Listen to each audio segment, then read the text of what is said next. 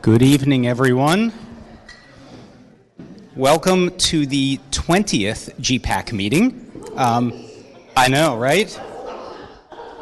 If this were a wedding anniversary, I don't know what 20 is, but it's something good. What? It's paper? 20's paper? Then congratulations, there's a lot of paper on the table for all of you. So we are gonna start off here again. I'm Matt Ramey. What? I'm getting recorded. I didn't hear myself.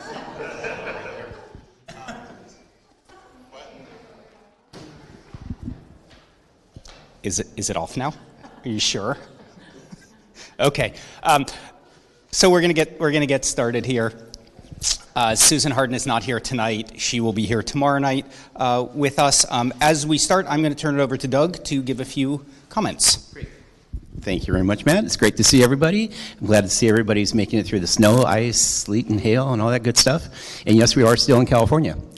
So with that, I just wanted to mention that GPAC, we went out of our way to try to get the GPAC members and to represent the diversity that exists here in our community, and to help discuss something as important as zoning, land use, and the future of our city 20, 30 years down the road. Okay, so we have that diversity represented here. We always welcome public comment.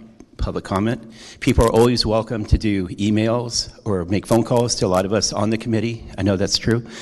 And I know I've gotten several myself. But with that said, I don't feel that it's always possible for people to make those communications ahead of time.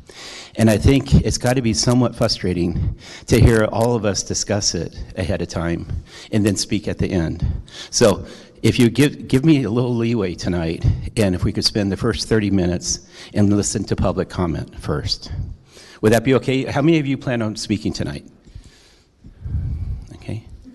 Well, maybe. Okay. All right. Well, if somebody's planning on speaking, if that's okay with the rest of the GPAC, I'd like to go ahead and recommend that we keep it at the 3 minutes. Then we have one speaker so far. Sure. Right. So is the intention that we would continue this at future meetings? The question is, would we continue this in future meetings? What my intent would be is for land use, for the land use planning. I think this is, it's all very important that we're discussing with the general plan, but land use in particular, there's so many different ideas and thoughts that people get as they hear or as they see the information published. So I would like to recommend that we do it just for the land use meetings. And let's see how it goes. And if everybody works together and tries to minimize how much we talk, including myself, but get our points across, then I think that could work out really well. So, question? Can I, there I am. Can I suggest that maybe we have some at the beginning and at the end? Because one person said, yeah, I want to talk, and another one said maybe after I imagine that some things might come up while we're discussing it that somebody would want to comment on. I would take that recommendation, yeah. And especially since we only have one speaker currently, this may jog some thought process. Mark, yeah. Two speakers up front. I just know some people really want to be heard before we really make decisions. And I want to recognize that one of my colleagues is here tonight too, Jeanette Sanchez Palacios. She's also stepped in for tonight. So with that, let's take some public comments. Okay.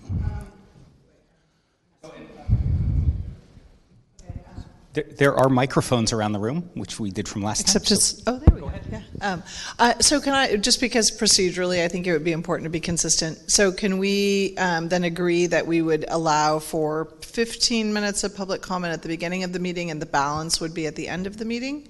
And that would be, because I know that tomorrow is a more contentious group, property, like, I don't mean, not contentious people, contentious area of like discussion. And so I just want to make sure that we're consistent so that tomorrow, if we have 40 people who want to speak, we're not starting our meeting an hour and a half in.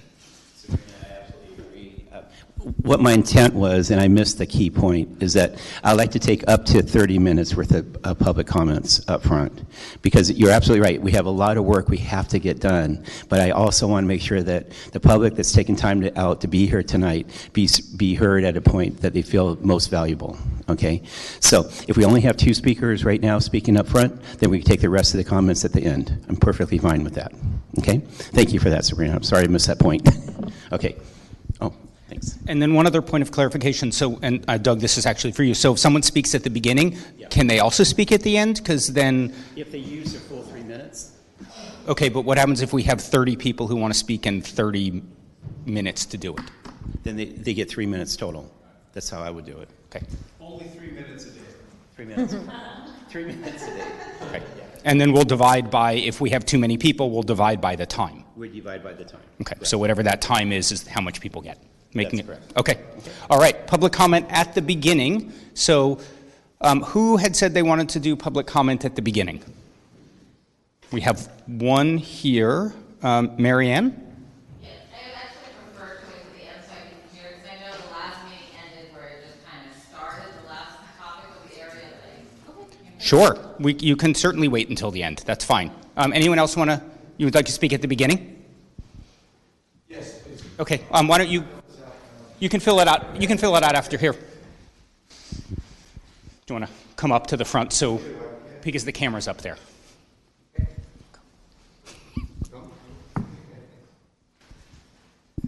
So first, Doug, thank you for, I was one of the people that wrote an email, so I appreciate you giving us an opportunity to speak.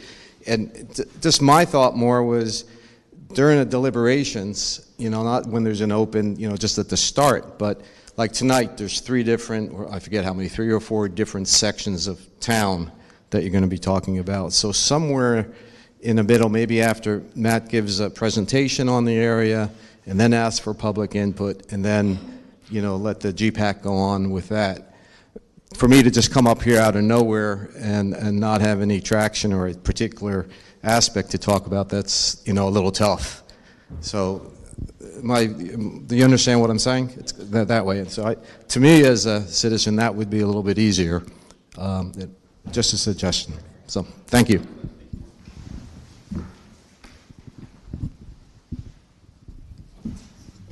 Anyone else who would like to give a comment now? And then we'll have some time at the end as well, afterwards, to provide input. Okay, let's jump into the presentation. Again, this is going to be a very short presentation here, just to get everyone lined up. We have our GPAC meeting protocols next. GPAC members, we are noting who is here and who is not here. Again, we have most of our GPAC members here tonight, so thank you all for coming. I know we have another meeting tomorrow night and then one in 2 weeks. It's a lot of work, and we really appreciate all the time and thoughts, time putting into it and thoughts you're giving us. Next slide. Our goal tonight, we're going to use the same process that we used last time, with 2 exceptions. One, we had 3 exceptions. 1, a little bit of public comment at the beginning. 2, you all have microphones at the table, so that'll make it easier. And 3, there's 11 by 17 maps on the table, so you can read those a little bit easier. So we're going to continue our discussion of the east side. Then we are going to move into the college area, then Johnson, and then 5 Points Pacific View Mall. Now, at our next meeting, I could go to the next slide, and end with public comment. We just want to highlight and just remind everyone about the outreach and engagement that we've had on the project, and particularly for the land use alternatives. We have done a lot of outreach to inform the community about the process from the very beginning, mailings, newspaper ads, lots of social media. So it's really been out there quite a bit, and you can see the detailed information here. And we're getting lots and lots of hits on the project website, and we have from the very beginning.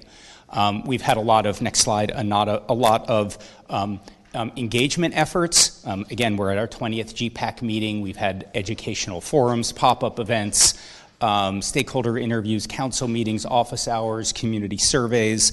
We've gone out to the to the community councils for 2 rounds, and we're going to go out again. So we've gotten a lot of input overall throughout the process, and we have lots of information that's on the website and that has fed into this process. So we have gotten a lot of input. We'll get more from you all and more from the public tonight as well.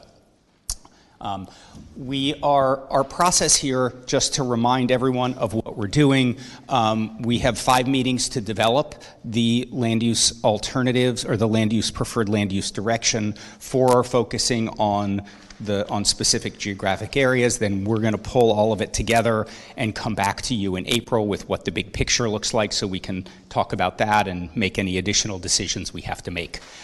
We're discussing each area, and as we did last time, we're going to do a vote by show of hands on whatever the group comes up with as the preferred direction or a proposed direction. We will vote on that proposed direction. The meetings are held here from 6 to 9. We're going a little bit longer to allow for public comment and more conversation. As we said, tonight's meeting is finishing the East Side, College, Johnson, and then 5 Points, Pacific View Mall. Now, we got requests that tomorrow start with West Side and downtown, and so there's assurances that we are going to do that. So anything we don't finish tonight is going to get moved to 2 weeks from now on the 21st.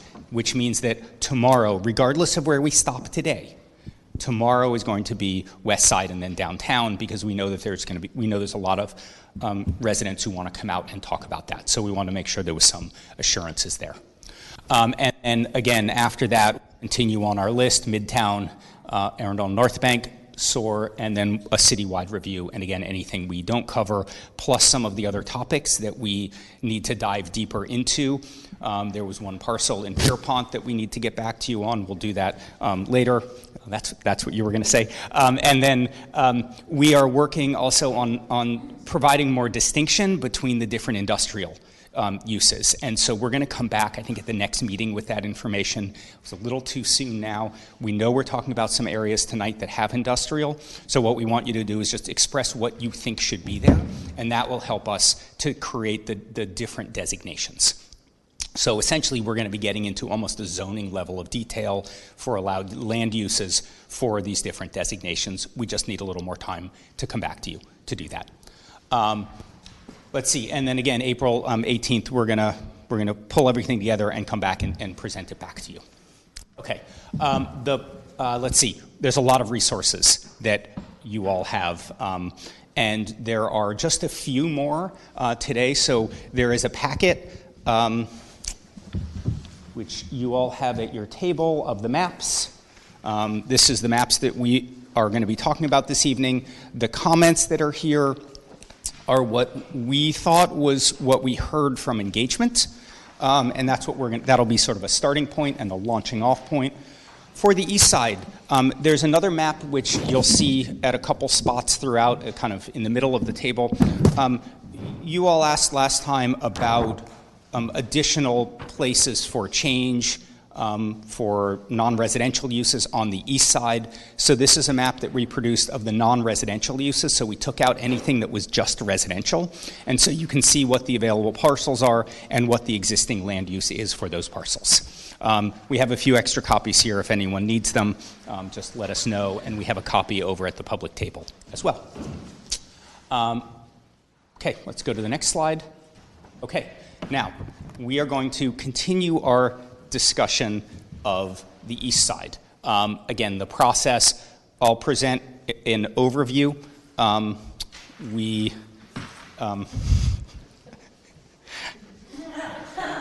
didn't get distracted. We'll present it over here. I'm not going to do that for the east side because we've already done that. And then we'll brainstorm, talk about different topics and the different areas, and then do a show of hands on each area as we go through. Susan is awesome at doing this, as you saw last time, of leading this. You have second fiddle this evening. I apologize. I'm going to do my best to impersonate Susan and the great job that she does. So let's start with the east side. We can just go to the map here. So we were talking we had some ideas. Let's see. I'm gonna test my own memory here of what we talked about. So we were talking about the areas in purple here with number 1, and we had talked. There were some ideas about whether it should be just commercial or whether it should be neighborhood center. There seemed to be a preference from the survey for neighborhood center. Area number 2 is the agricultural areas, and the survey direction was really strongly pointing towards keeping that as agriculture. And then area 3 was mixed feedback on a variety, either commercial or to have it as allowing mixed use 2, which is 4 stories, or mixed use 3, which is 5 stories. Okay, with that, who wants to jump in? I know it's sort of hard to start right in the middle, but who wants to jump in with any thoughts they've had about the East Side since the last time?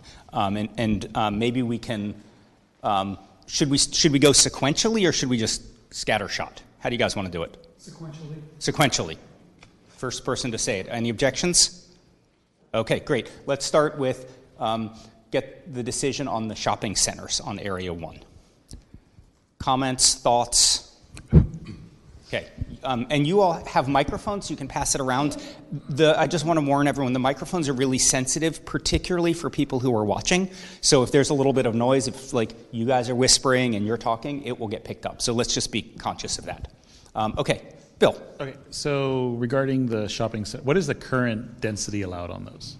The current density right now is mixed use up to 6 stories. And then what would shopping center do? So that would neighborhood center. Sorry, neighborhood center. Oh, neighborhood center. Yeah. It would be 3 or 4 stories, and there's some flexibility on that, on a third of the parcel, or a third of the area, and then the rest would be commercial. So it would really be commercial with residential as a secondary use. And the idea of that is to keep the commercial, but allow some infill residential.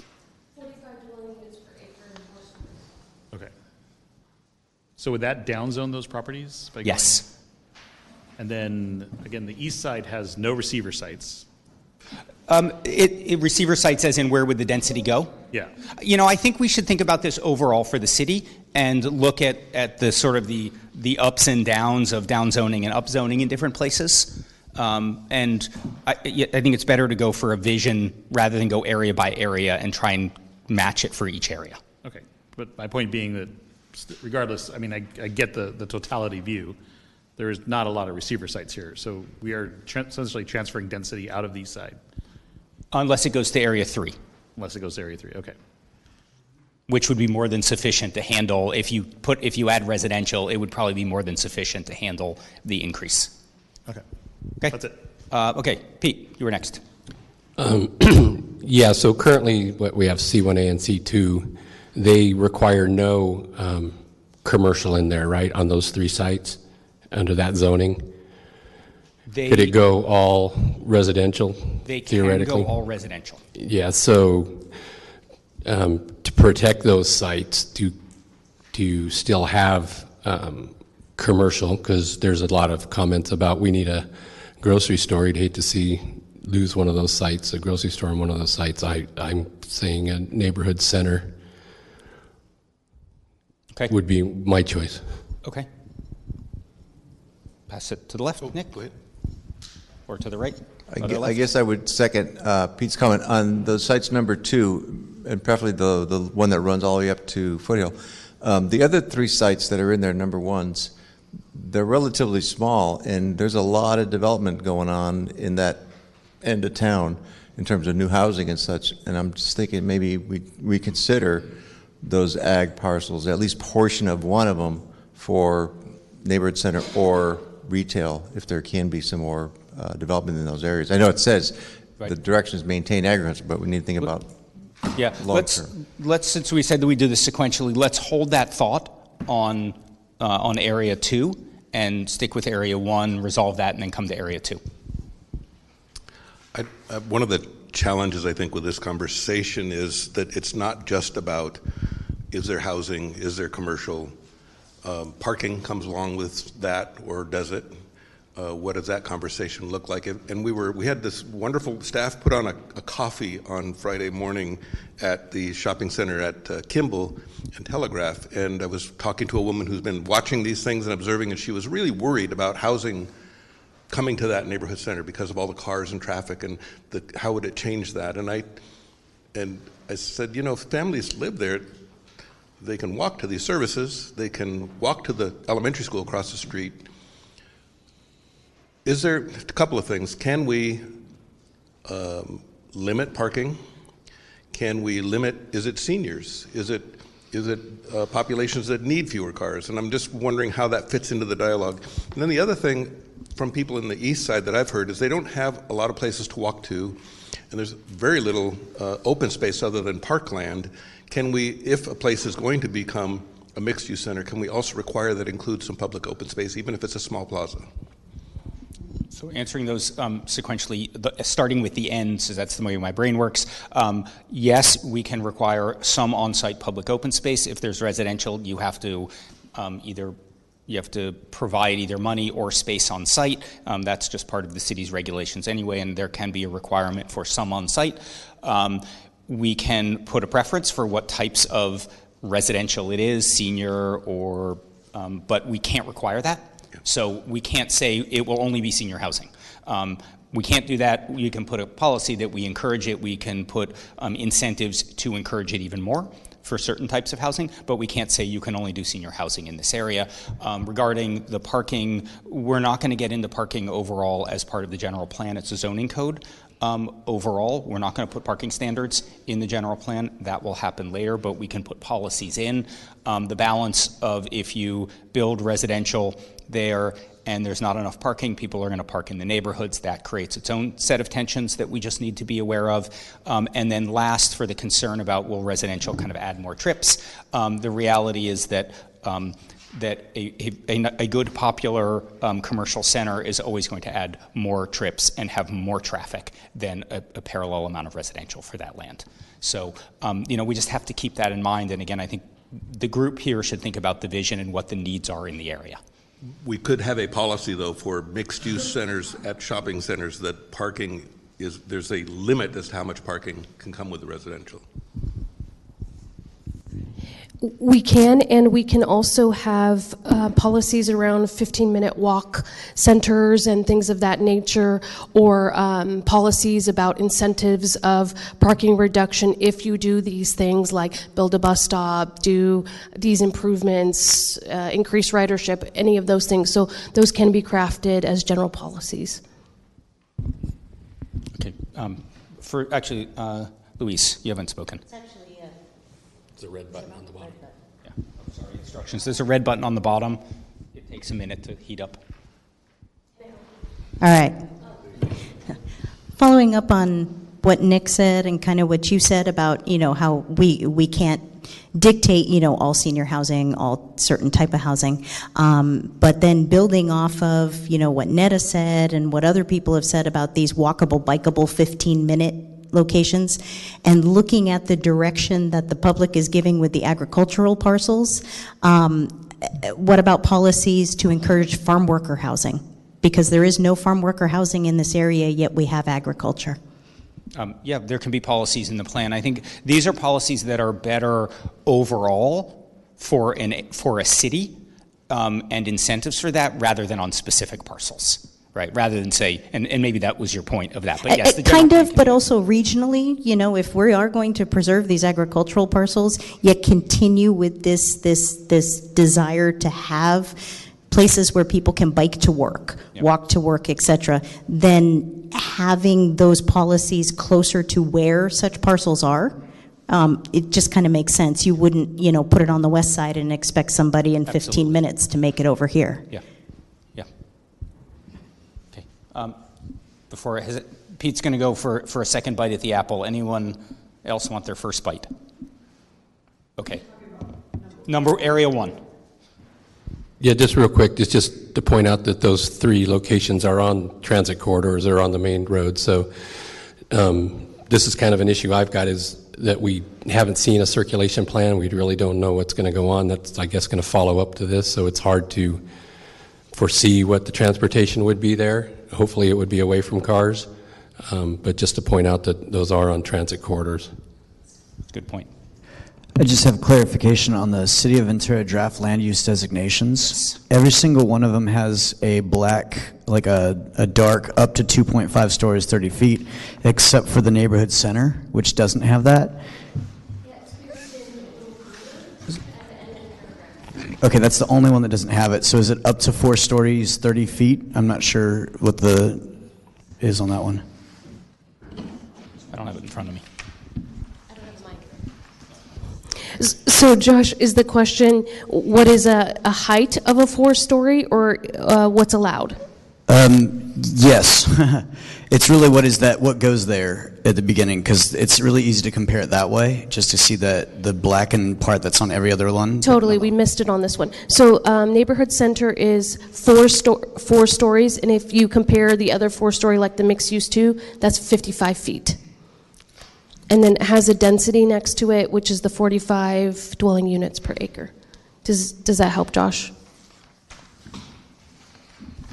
Thanks. Sorry about that oversight. First person to point that one out, actually. Okay, so we have one proposal on the table for neighborhood center, right? Any other different ideas? Any different ideas for that? Okay, maybe we'll see a show of hands for neighborhood center for area 1. For yes. Okay, that is essentially everybody. Okay, great. All right. For area 2, we have a couple comments over here. Who else? Let's just see a show of hands who wants to at least start a round of just comments. Area 2? Okay. This half of the room is, you guys are going to have to perform over here. You guys are getting outspoken. Okay, let's go actually around this way for whoever wants to start. Scott? This is Scott McCarty. I am in concurrence with the survey direction to maintain the agricultural parcels for agricultural use. Over and above that, one of my concerns is, not only on the east side, but throughout the city, is the loss of natural biomes, loss of soil dwellers, loss of greenery throughout the city. And I think my strong preference in conjunction with those of the survey respondents is to maintain those areas as agricultural use. Great, thank you. I guess I have a question specifically about that westernmost parcel, because at the end of our meeting last time, there was some confusion about whether or not the city owns that parcel, whether or not it is part of SOAR, or if it's already incorporated into the city limits. Netta, do you have the western the big one? Most. Right? Yeah, the big one. The big one. Okay. Because I know the other part that's in pink, that is SOAR protected, right? The other, for lack of a better description, the O that goes around the other number 2. The O that goes around it is... That is all SOAR. Yeah, now... Yeah. Okay. So I would like some clarification on the designations of those properties. And then I guess my question is, if the city owns one of those parcels and it is not subject to SOAR, then are there other potential, we've talked a lot about the agricultural need for some light industry, some packing plants, to be able to keep some of those jobs in the community. Is that an area where something that is still consistent with agriculture could be considered? So I think let's have Netta look and just get a definitive answer on SOAR or not SOAR. I think I know the answer, but I'm afraid to answer it without, I want Netta to give the real answer. So SOAR or not SOAR, and whether it's in the city limits or sphere of influence. Okay. While you're looking that up, can we get a clarification on Area 3 also? Because I've heard both ways on that, and I'm confused. number 3 and 2. How about 1? I think we got that. Okay. That's asphalt. So Okay, good. All right. So I just reiterate my comments earlier on number 2, that at least a portion of it could be some kind of retail, especially since there's so much growth going to be happening in that area. Okay, so we heard retail, we heard some industrial packing, correct? Okay, just to get some of the ideas. So the current land use map in the packet shows the SOAR designation. Okay, we're gonna double check. But we have it, is what I'm saying. For which one? The O. Yeah. Oh. The west side. I'm sorry. Oh, right, it's not SOAR. Not SOAR. I'm looking. Private. Okay. Shh. Pete. Not you. I wasn't shushing you. It's everyone else. Yeah. I personally, for the one we're talking about, the number 2, the larger one, and then the one on the east end on the south side of Telegraph there next to that Edison property, I guess, and Satakoy Ave, those actually go with the like a mixed use or housing that was proposed in the one of, I can't remember which one of the alternatives. And Pete, so the one with the 2 on it would stay as ag, is what you're saying? The one in the middle with the 2. Okay. That one I would. Middle with the 2, and then the other one, I think the Edison is the little. The Edison is the white one across the street, yeah. And then that one, and then the other one would go with the proposals on, I think, number 2 on the west was a little denser housing down towards Telegraph and more single-family type, okay. 2-story, 3-story, or I think it's 2-story towards the north. Okay. And then I can't remember what the designation was for the other one furthest east, but it was housing or mixed use. Okay. Nick? I think this is a difficult conversation. I'm generally strongly in favor of the general plan policy of infill first and to leave the ag as ag. Parcel 2, has some issues. Just the fact that it's kind of a strange cutout from the other city form. From my view, if it were to get developed in some way, it would need to be under some very, specific standards of expectation for the community as to what role it would play, how it would develop. Is there opportunity for community open space? I'm sure there is.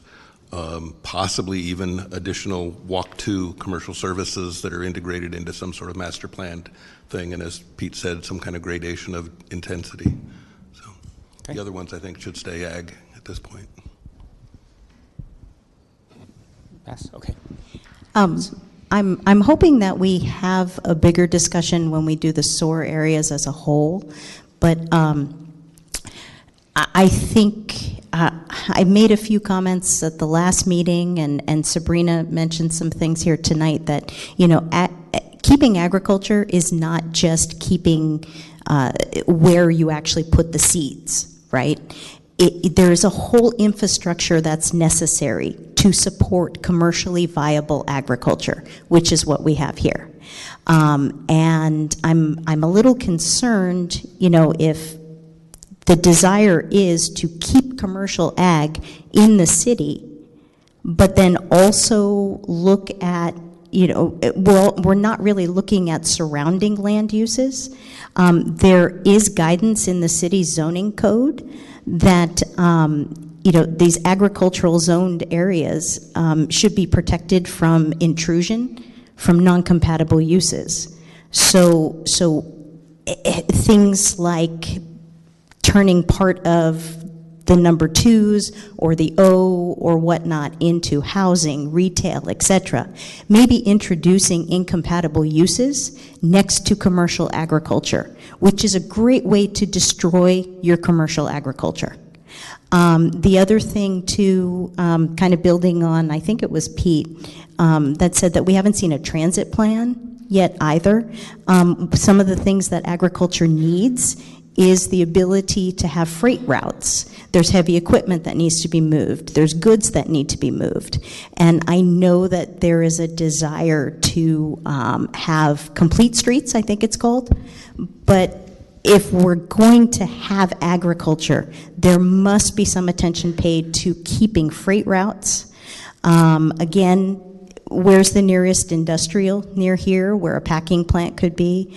So I want people to kind of start thinking of ag as more than just where the plants are. It is an entire system. And I'm actually hoping too that part of the discussion that we can have, and maybe part of the follow-up that can be had with the residents of Ventura is it commercial ag you want to preserve, or is it open space you want to preserve? Because there was a mention about preserving biomes and wanting to see more of nature. You know, what was here before and what can be supported here. Well, that's the opposite of commercial ag, actually. So I'd like to just put out there for future, because I know in the future you're going to be asking us where to dig deeper for the surveys. I think that this is a place to dig much, much deeper. Okay, and just a couple really quick questions, and then I want to keep moving through this, but this is viable ag now, correct? It's viable commercial ag? It is currently being farmed. If you speak to the farmers that are actually farming it, it is an economic nightmare right now. Okay. Yeah, so just my personal opinions on this are, of all the number 2 sites, the city-owned parcel, I think, has the potential, if it goes through the Surplus Land Act and everything, has great potential to be, if it's turned into housing, it has a good potential of actually being affordable housing through that process. So I'm really interested in that city-owned parcel, which is that larger one we're discussing. I think Nick's right. I know the city's moving away from having a specific plan for such small areas, but like I know the UC Hansen Trust site was a specific plan process that allowed, I guess, more clear articulation of what uses can go there. And so that's something we could look at for that site. If it needs to be lower density housing, this is something that hasn't been discussed much by us, but I'm curious about opening up some additional like mobile home uses or like tiny homes, other like low density but lower cost forms of housing for the area. I know if I have any chance at home ownership, I have to look at a mobile home right now, and all of them are 55 plus communities. So I know there's, I guess, a market potentially for new mobile home. So in general, I think this is like a really ideal opportunity to look at some housing on the east side that can then support additional commercial and retail on the east side, but still in favor of not all of it has to be housing. You can leave a good portion of it open space. Okay, let's keep going around. We have microphones over there, so you can I? keep Oh, passing. sorry. Yeah. Okay, so I wanted to say I think that's a very good point. Like, do people really want agriculture with the pesticides and all that, or are they really thinking open space? So I think that's pretty important. But I did want to point out that according to the survey results, far and away, everyone wants to keep the agriculture. So whether they mean they want the open space or if they want to develop it or have the commercial ag, I guess that remains to be seen. But like I think we do need to pay attention to what the people who responded to the survey said. They want to keep the agriculture, whatever that means. But I do like the idea maybe. I personally have had some interactions with younger people, and they want to be able to own a home, and they actually were looking into mobile homes and like trying to get into the RV parks or whatever, and they're just too young. So I think that's also a valid. Okay, Doug?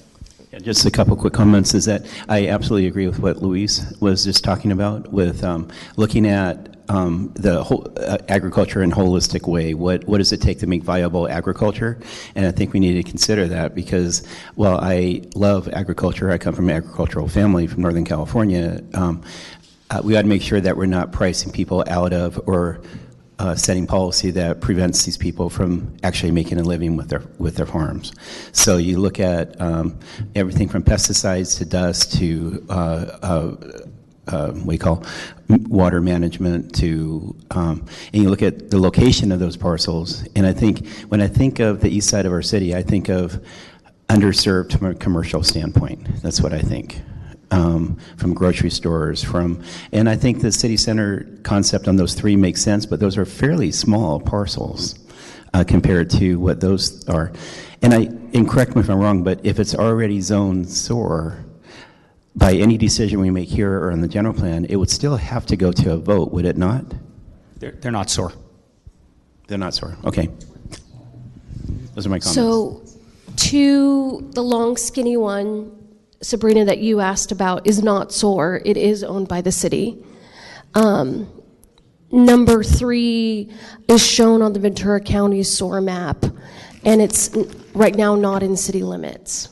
And the other two smaller twos are protected by SOAR or? No. Let me see if it's on the county SOAR map. I think so. I do have a question of clarification because I agree when you look at the survey results, the resounding feedback we got was that the SOAR areas were to be protected, but I think there is confusion amongst the population about whether or not all of those places are SOAR, right? So I think when people looked at it, they said it's farmland, therefore it's SOAR. No, I don't want to touch SOAR. And maybe there is some nuance there that we didn't get across to the community. Perhaps. I would, the challenge at the end of the day, regardless if it's SOAR or not, I understand technically it's not in SOAR, is explaining to people it's immediately adjacent to SOAR property, and it's not SOAR. I mean, it's just not going to go over well in any circumstance. I mean, and you are surrounded by, if you look at the two in the center, the one across from Edison, all of those are three-sided agriculture, essentially. So I don't think anybody's thinking that would be a great idea there. And then I think one of the other challenges is if you look at the farm community off Saticoy, you have to do a 100-foot setback away from any existing agriculture. So that's why the farm, when you go up Saticoy, has those giant setbacks off the agriculture. They got those reverse homes with the backyards and the front yard type situation because of that. So, and then looking at the long, skinny one, the one that's owned by the city, in regards to retail, I mean, while I'm an East Ender, I live on the East End, we don't have a lot of opportunities. I don't think we can say, let's add mid-block retail, and that's going to be viable. I mean, that's not, we're moving away from mid-block retail on it. I mean, that's not at the corner of Kimball and Telephone or Telegraph or Pettit, and it's just in the middle of nowhere. I mean, I don't think we're setting up a viable economic strategy to tenant those. So I think really, and I know we're going to do 3 decks, but I think that's the viable opportunity there as opposed to the 2s. Can I ask what you mean by we're going away from mid-block retail? You don't see a lot of mid-block retail being built anymore. People generally want to come to a major intersection like the Smart and Final Set, where the one is in the top left corner. So where you have ample parking field and they can see that they know there's parking. I just don't think you see a lot of mid-block retail being designed anymore. It's usually at intersections is where they're designed because there's more traffic. Yeah. So then the third green one without the number, we'll go with that name, that is at Saticoy and Telegraph. So that you would say that you would have retail at that location, but not at the other ones that are labeled 2? I'm not a retailer, but I mean, it's kind of I don't think Saticoy's a major thoroughfare that people are looking for. I think you'd be more like Wells and Telegraph. So maybe I could move us along here quickly. If you could do quick. Well, yeah, Bill, I understand what you're saying about the general trends. I think something that one of our challenges is to think about where things are moving and what we want to see and what we are starting to see between now and 20 years from now. And for example, on Ventura Avenue, where historically it developed without large shopping centers, it had little markets every quarter mile. They're still there and they're still viable. And we just put in a 7-Eleven, which it was troubling, but it came out actually really good. And it's a little local market that people can walk to. It doesn't need a field of parking. If we plan for, or at least allow for, that kind of thing to happen in the East Side, that's a way of sort of repairing all the big car-oriented stuff. So not all retail is created equal, right? So I want to actually try doing something here to help move us along. So we've heard about half of the comments that were said were essentially keep agriculture there, support agriculture, and then half were for some sort of development on some portion of it. So I want to actually just start, this is tough, with a show of hands of how many people think it should just remain as agriculture. And forget all three of those, number twos, should just remain as agriculture without any urban uses. And then this may be an area where we actually come up with two different alternatives that moves forward, and that would be okay to move that more into the process, the public discourse. So let's start with a vote, because some people had strong opinions. How many people think that all three of the number twos should just stay as agriculture? And by agriculture, you mean it could be open space as well? They're interchangeable or not? No. No, this is working agriculture. They are designated as agriculture. If the property owner chooses not to build it or not to farm it, it's still an agricultural parcel that's laying fallow. It is not open space, which is, natural. And okay, so with that, keep as agriculture. See, 1, 2. Okay, 2.5.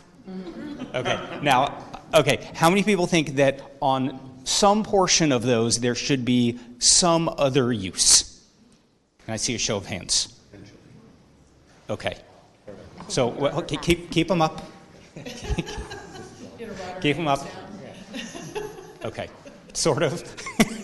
Oh, okay, we'll get to that. We'll get to that. How much is the question, right? So also for me, it's not just how much, but what, because I really appreciated what Louise and Josh said about farm worker housing or something that is related to agriculture.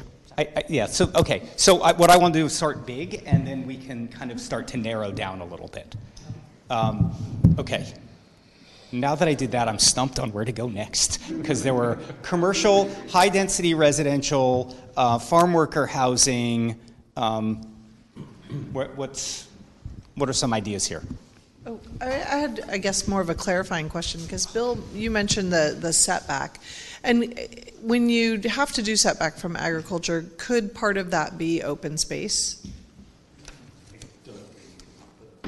So if you had to set back for residential, does that naturally provide you with an opportunity to incorporate in, we talked during one of the early meetings about a public open space that could go north-south, right, for bike access, for hiking to get access to the Ventura Land Trust properties, et cetera, right? So this seems like it has some opportunity to address that.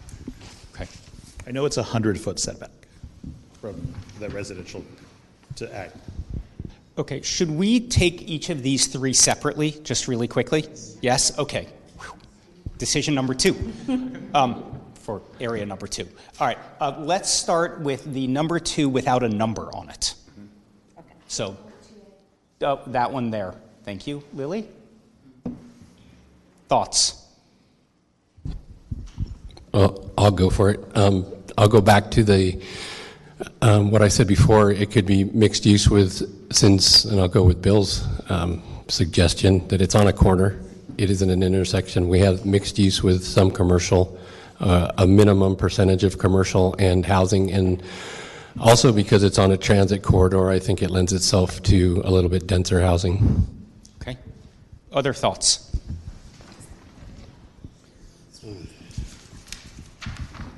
So the O, did we figure out, that's county SOAR, right? Yes. Okay. I'm just going to say yes. I'm pretty sure it's county SOAR. If it is. And I have to say, it is. Yeah, no, I think it is. And I have to, I'm going to say this because when I looked at this before, there was a discrepancy between what was on actually the county SOAR map and what the city has in their records for SOAR. So there's some confusion about some of these parcels. This is not easy. But the O is SOAR.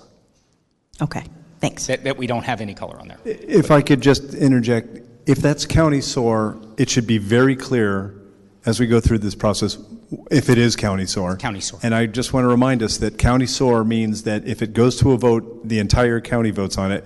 I know we've been down that road before, but it's hold on, the O, which is the space around it, yes, that's not these, is county SOAR. Yes, I know. But I think we should be thinking, how can we bring that in so that we can influence the decisions that happen in the future, not the residents of the county? If it's in city SOAR, if we try and annex it, then we vote on it as a city. It's our city. So I think we should put that as a policy, which is the county SOAR that's sort of inside of the city should have voting control over that, is what you're saying, correct? Okay. Okay, and we'll clarify all of the SOAR before the SOAR discussion. Okay, Nick. I feel like we've got other places we can direct development, and that particular piece is adjacent to ag on two sides and then Edison on another. I think we're creating more problems by developing it unless we just ultimately want to see all of that go to development over time. And personally, I'm not ready to do that. Okay, so we have one for mixed use, tapered mixed use, and one for leave it as ag. Yeah. Okay. Yeah, I know we were going to maybe hit them all individually, but I'll throw my 2 cents in. I think 2B and 2C leave as ag because we've discussed, like Louise was saying, all the logistical impacts, the pesticides impacts we've also talked about as far as residents are concerned. 2A, in my opinion, is the best candidate to become something else. I really, really like the idea of it becoming like low density, affordable housing that isn't maybe technically like affordable in the general sense, not affordable in the state sense. With lots of open space. And lots of community serving uses as well. I definitely think it needs commercial as well. What is the likelihood of them actually being deed restricted affordable units built there? Like, what would be the process for that? The city would continue to own the land, they would sell it to a developer, they would sell it to a low-income developer. Like, what does that mean? So the Surplus Lands Act, which is a state act, essentially says, and Bill Kyler, correct me if I'm wrong on this, but that if it's public land that is sold privately, there's right of first refusal for affordable housing. So it would actually go to... First, the city would offer it, and if there was no takers and they couldn't come to it, then it goes to the state, and the state maintains a list of their developers, and it would go to their developers too. Affordable. And I'm not quite sure, what is it, the 4333 process? Where if another government agency wanted to come in and maintain the use, I think they even get a crack at it also. Yeah, everybody, yeah. So it's a long road. But the first two are affordable housing. Right. So does the land use designation of 3 or 4 or neighborhood center or any of those things make it more or less attractive to certain developer types? Or does it not matter because if they're building affordable, they can do it with any designation? Yes. Okay. So Casey had a proposal on the table. And Pete had a proposal on the table.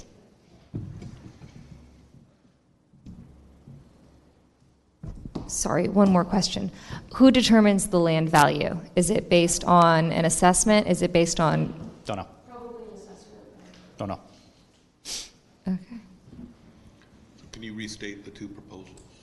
So we had one proposal for 2C to be some amount of mixed use with commercial, and then a second proposal for 2C to maintain as, actually a couple said maintain as agriculture, and then 2A should be the parcel that if it's considered for urbanization, it's 2A and the other ones remain agriculture because of how they're located, so you keep a contiguous agriculture. For clarity, could we vote on each one Yes. separately? Yeah, I was trying to, and then it got off. So, yes.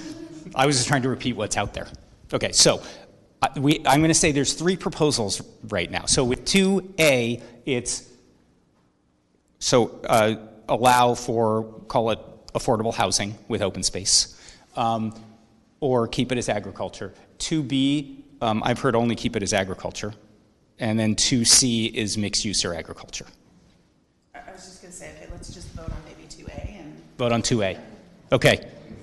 So 2A included some commercial, I thought. 2A included some commercial. And open space. Commercial, open space, and... Do it all. Well, it's a decent-sized parcel. You could do some. Okay. I told you we missed Susan. Okay, so 2A... Do we have 2A, do we have a ballpark of how many acres it is? 87 acres. 87. Okay, thank you. A ballpark. Specifically. Okay.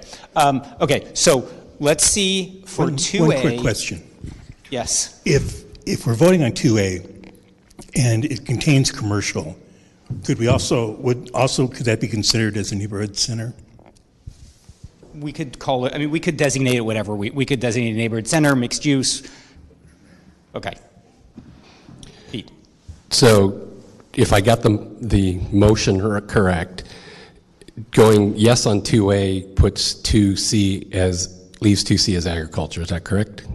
Nope. We can do them independently. Okay, that's why I wanted to clarify. Thanks. Independently.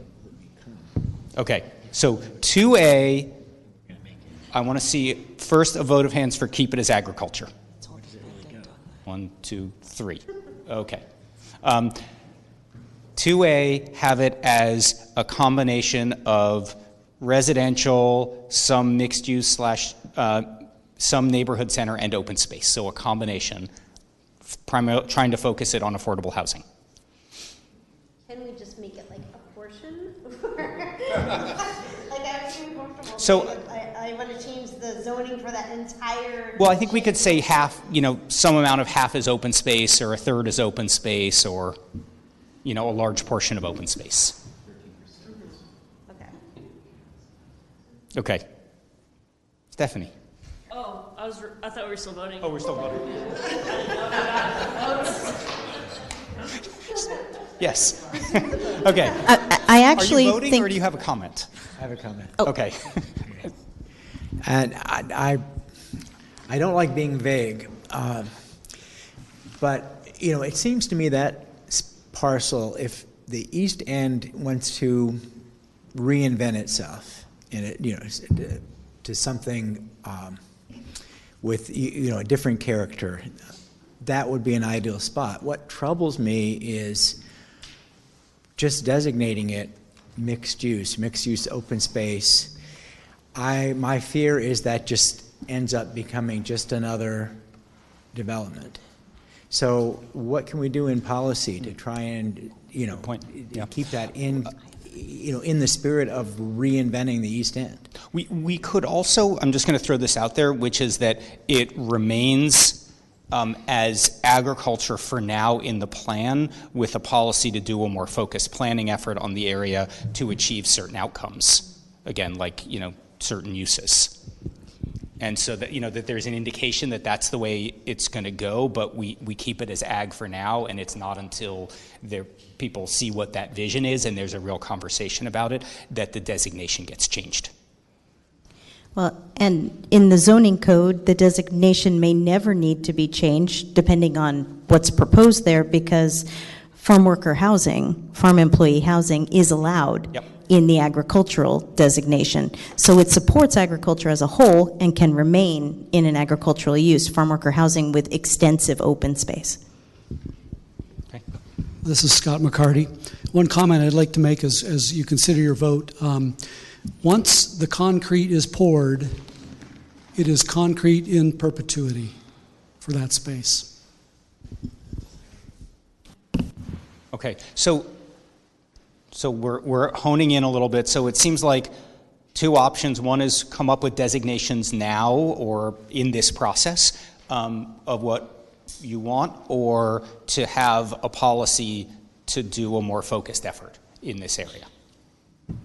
That's my preference. Number 2. Okay, who wants leave it as ag but do a more focused effort later? Okay, who wants to just go for it now in this process and come up with specific designations? Okay, who wants to go for it now and come up with specific designations, or keep it as agriculture? I'm actually serious about that. Are you? Can I just clarify, when you say leave it as ag, but with a policy or with a notation to look into this? Yes, it would. Okay. The designation would stay as agriculture, and then we heard a bunch of different ideas that would go in as things to explore as part of a process. And so if we voted on that, then if later, which hasn't been defined either, later comes around, what would be the process then that developer or I think we'd have to figure out what that process is. We don't know yet. And who is we and when is that? It would be the city deciding to do that as probably an implementation action of the general plan. And there's one more thing that we can do, which is we can have this in our heads, and then as we go through and look at the whole map, we can come, like in April, we can come back and kind of put a pin in this one and say, let's come back and look at it again just to confirm. It's also important to remember the property owner for this parcel is the city. So it would be a city process that always looks like a public formal process. Okay, so I think we have direction on 2A. 2B, show of hands for keep it as agriculture. Okay, good. 2C, keep it as agriculture. Most. Okay, then I'll flip this, some sort of urban, some sort of mixed-use residential. 1, 2, 1.5. Okay. Okay, thank you. Now, so now we're on to area 3, making our way through. We're going to have to speed up here with these. So area 3, it is, Netta said it's SOAR. Based on the county, I actually don't think it is, but we're going to confirm this.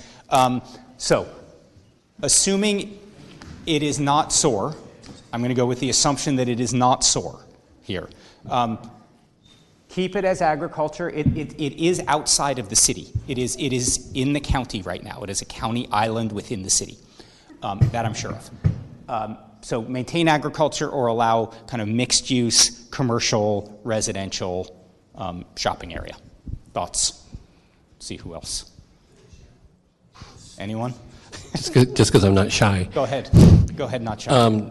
Looking through the comments for that area, there was a lot for like a regional shopping center. So the east side, there's a lot of comments about we need a grocery store, we need a grocery store. So going with that, grocery store, maybe a big box or home improvement store or something like that, because it isn't too far from Santa Paula, and that whole east end can use something like that. So the 3 alternatives you have there, I'm not sure which one would fit what I just said. We could come up with a 4th, which is commercial, which is what I'm hearing you say. I'm suggesting commercial. Okay. I think it has an opportunity to be a lot of different things, particularly with the freeway access. It has an on-ramp right there, has an off-ramp.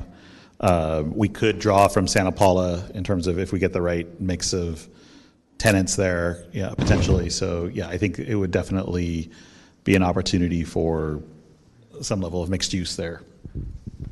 Okay. So mixed use is the next one. Next, comment. Louise? I think that this parcel may actually already be part of the discussion that the city's a part of with a farm worker housing survey or study. This parcel, the owner wanted to build farm worker housing some years ago, but to do so, the city would have had to have extended sewer and water service, which didn't happen. But it would be probably good to keep some sort of housing in that, either through the mixed use or neighborhood center, et cetera, to preserve those potential discussions. Okay, other thoughts? So much housing has been developed in that it's like exploded. I lived at the corner of Wells and 126 like 5 years ago, and the whole area over there was just construction of new housing, and nothing over there provides grocery. Like grocery is 100% what's needed over there. Some kind of commercial mixed use. That's like what the East End needs more than anything.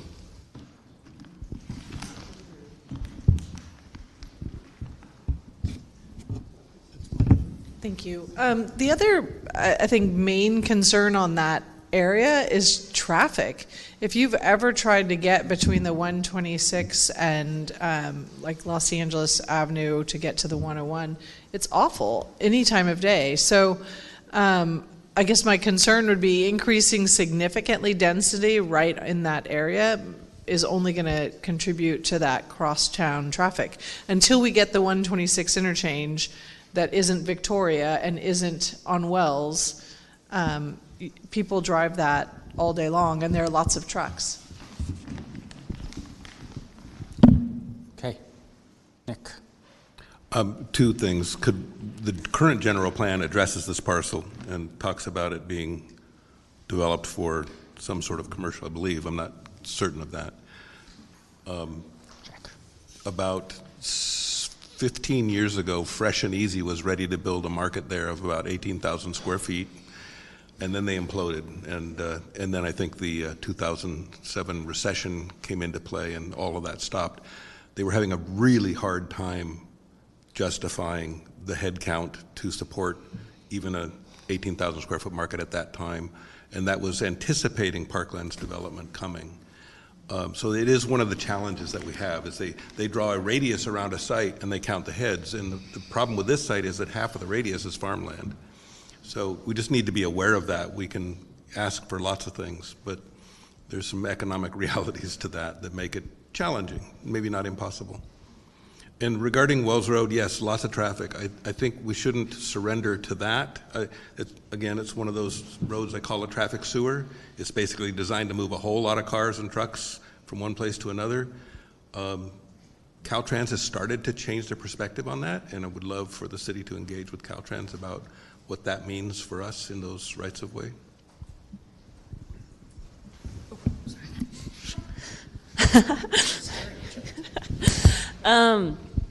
To Louise's much earlier point, we had a great monthly presentation, and this might be way too late, but I feel like I want to remind or ask the question again, is if we could have like one more meeting just dedicated to transportation, but like have someone from Caltrans maybe there to explain that kind of the difference in nuance between Caltrans ownership and how they interact with the city and what the city is responsible for. Like, transportation holistically is so valuable and important in all of these conversations. And even though we're in year 3, I still don't feel confident enough that I understand how transportation is throughout these various parcels and areas. Another thing, and I don't know how to achieve this with Parcel 3 by itself, but the Saticoy is within the city's entire sphere of influence, and how we could use that to activate, portions of Saticoy too, so that we can get people going into Saticoy. So it isn't quite the just traffic, going down. Maybe somebody can stop and shop in Saticoy or do something there also. You mean Saticoy, the county area of Correct. Saticoy? Yeah, But I okay. believe that's in the city sphere, though. It is right in the. It is this corner here, the city. Okay, so we've heard a couple of proposals. Mixed use is, I think, mostly mixed use with a strong commercial component. Actually, is what I heard. Were there other thoughts? Okay. Scale 3, 4, 5, 6, 7, 8, 2, 1. Scale of development. I'm just giving you guys a hard time. It's getting. A neighborhood center would allow for 30% commercial or 30% residential, 70% commercial, give or take. Yeah, 2/3, 1/3 is what we had in there. Then I would propose neighborhood center. Okay. So let's hear neighborhood, show of hands for neighborhood center. Okay. Most. A show of hands for something else. Okay. I guess I can say my concerns with neighborhood center is just to Nick's point. If we're hearing that there's not enough density on the east side to support additional commercial, then I don't know that just 30% residential is going to provide that. I would agree. Okay. Okay, so I think what we'll do with this one is let's put it as, not to, I don't want to disregard what you said, but neighborhood commercial, and I think let's put a caveat and bracket that with the comments that you made about the concern. Does that sound okay? And what I'm hearing is a balance between the two, and you don't want all residential and all commercial might not be viable. So somewhere in between there is, I think, what I'm hearing. Yeah, I was going to say, can we tie it to commercial viability? That it's not us declaring what it will be, but there's actually an economic market out there. I'd just like to say that according to the survey results, it was mixed on whether it should be agricultural or commercial residential. Correct.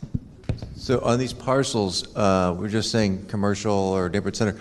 Can we, or do we need to at this point say, like, well, can we keep part of that area as a parkland or linear park or something like that to just be part of it, not just completely housing, but yeah, how do we restrict that? So what we'll have in the plan is that developments over a certain size will be required, or parcels over a certain size that develop will be required to build on-site parks for at least part of it. So that will address that. Small, a half-acre parcel, it's very difficult to put the park on site, so that allows for off-site. But if the parcel's big enough, we'll have a policy for requiring it on-site. So again, the 2A, back to that one, if that's developed, absolutely. There's a park or there's a bike path or something. I think there's park in that one. There's potentially even larger amounts of open space because you're right up against open space.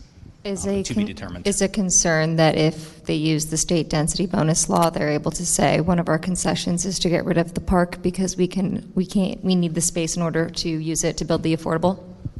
I haven't heard that actually.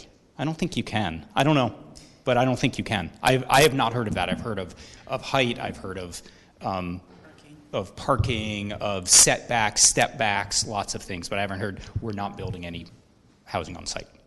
And it would be, they would go higher more than they would go out. Yeah, I guess there have been projects in downtown, for example, that have gotten rid of courtyard or common area space due to the fact that they downsized it because of the affordable. Yeah, there's a difference between open space requirements for a development and a public park, right? Because development projects have impact fees that go towards the construction of public park spaces, and so we can still use that to build on-site public park spaces. So you can require a private developer to include a public park. And we can use their impact fees that they would be paying for that park space in lieu of paying the fee they're building an on-site park and making that a public park space. There are many projects that do that. Okay. All right. I think we should. I need to say one thing, and I apologize because I should have said it about 5 paragraphs ago. From my view, I've been contacted by the property owner about possibly working on this. I'm not under contract right now. I don't I don't know where that's going to go, but I just wanted everyone at this circle to know and to disclose that. Okay, thank you. Just one more thing, Matt. The farm has a park on the south end of it. How was that done? Yeah. Hello. I don't know the specific details, but I would assume it would be the same way as I just discussed. But I can look into that, Pete. I have a probably 90% confidence that that's how it was done. Okay. All right. Let's move on to college. Do you all want a 5-minute break? Okay. Wait, don't go.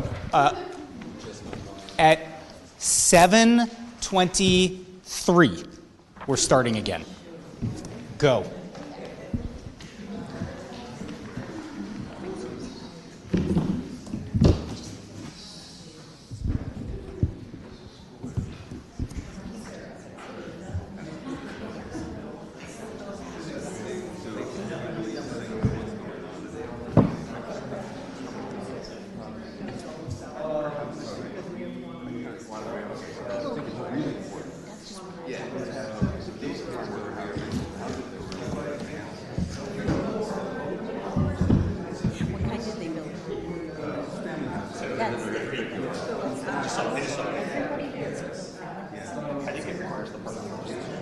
We actually define that.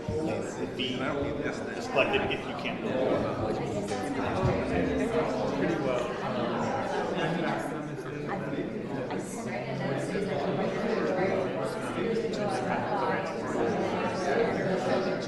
I don't know the rule, but I've never heard of anybody do this either. So I've never.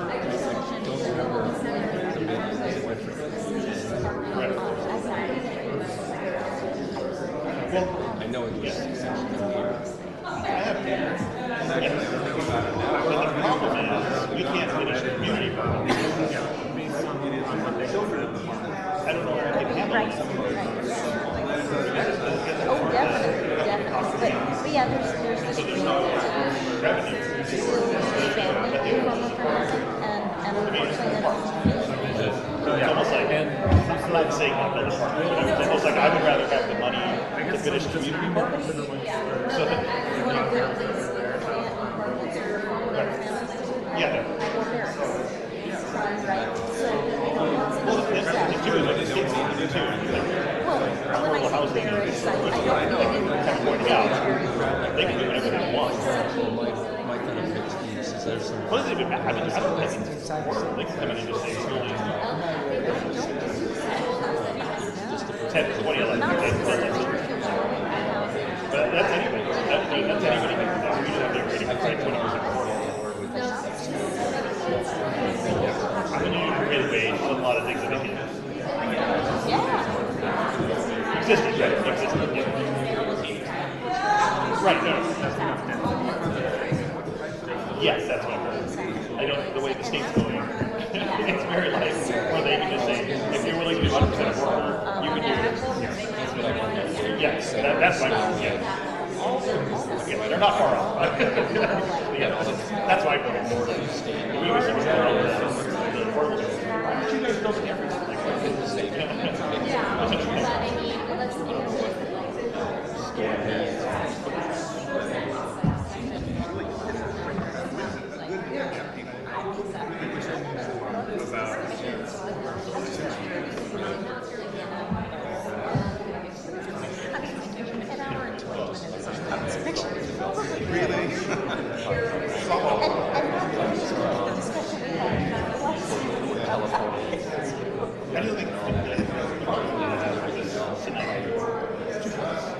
One, we don't know what's in store. We don't know how.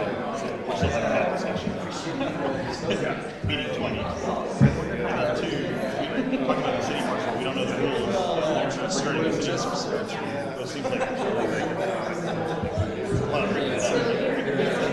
Yeah, we could not stub our toes. What are the rules?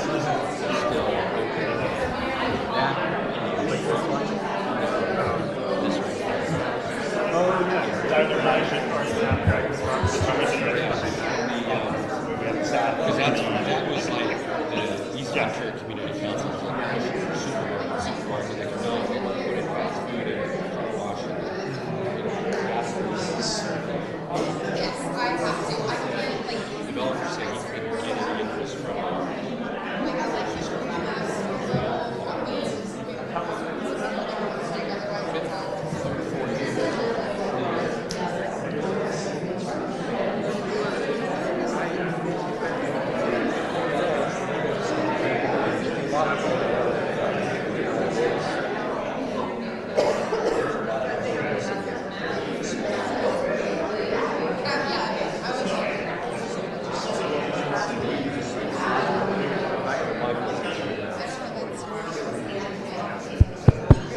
1 minute warning. This is your 1 minute warning.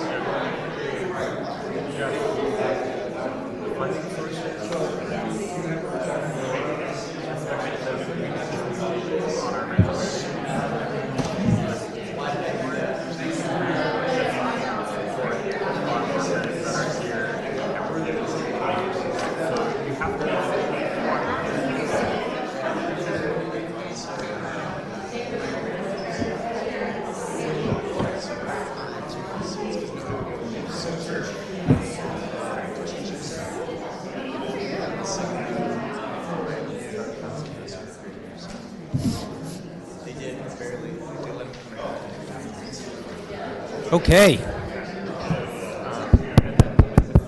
Let's get started. Our next area. That works every time. Our next area is the college area. Thank you all for being so prompt with the break. Let's go to the next slide. The general plan for this area, we'll get to a map in a second, but you all have it in front of you, identifies opportunities for these suburban style areas to be transformed into a higher intensity mix of uses, create a multimodal node of housing and employment at the city's bus transfer stop, which is a little bit down and outside of this area but still relates to this, and allow a mixture of development intensities along the entire corridor here. There are no specific or community plans for this area, so there isn't actually a lot of guidance right now, and not a lot of work has really been done after the last general plan of future visioning for this area. So the next slide. So in the survey, we asked about a few of these areas here, 1 and 2, and then the Victoria Shopping Center. 1 is on the west side of VCC. 2 is on the east side. Areas 4 and 5 that you see here outlined in black, we did not ask specific questions about. Right now, the zoning for this area is a little bit patchwork. It's not really, seems very parcel specific. We didn't get clear direction overall in terms of the specific land uses for most of this area. But what we did get actually out of the process in terms of the engagement and the comments, one was to sort of continue to build on VCC as a real asset of the community and do what the city can to create more nodes of activity and activity centers so that it becomes more of a college feel and more uses to support all of the students who are there. And the other comment that we heard is that there really are a lot of uses along this corridor that are supportive of the neighborhood. They're real neighborhood serving uses. And so we want to keep that in mind with what we're thinking about, that the uses here really, there are a lot of neighborhood serving uses in this area. Give me 1 second, if I could, Bill. So just for the feedback that we did here, for areas 1 and 2, we provided a variety of different uses and land use designations which had different levels of intensity in different areas, and it was mixed on whether to maintain some of the current zoning, maintain the current zoning in the area, or to allow a little bit more intensification of mixed use and residential only uses. The Victoria Plaza Shopping Center, the existing zoning allows for 6-story mixed use, and there was pretty clear direction to change that to the neighborhood center designation. And then areas 4 and 5 were the direction that we heard through the engagement process was really to maintain existing designations or to allow mixed use, which would allow those existing uses to continue on in the future.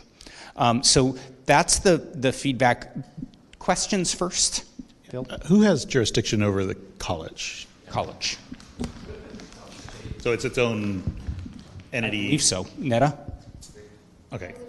Yeah. Okay, and then they're proposing housing, and that's their thing.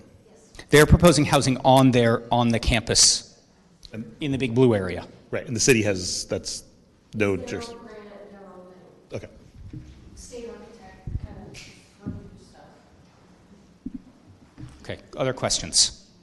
About the neighborhood center use that we were talking about? So just questions overall with this, and then, the way we started before, and I'd like to figure out if we can kind of get through a few of these areas this evening. And so maybe just start out first with just overall, when you think about this area, what should the vision be here? Like, how do we want to sort of verbalize that? And then what does that mean for land use designations? So maybe we'll start with vision.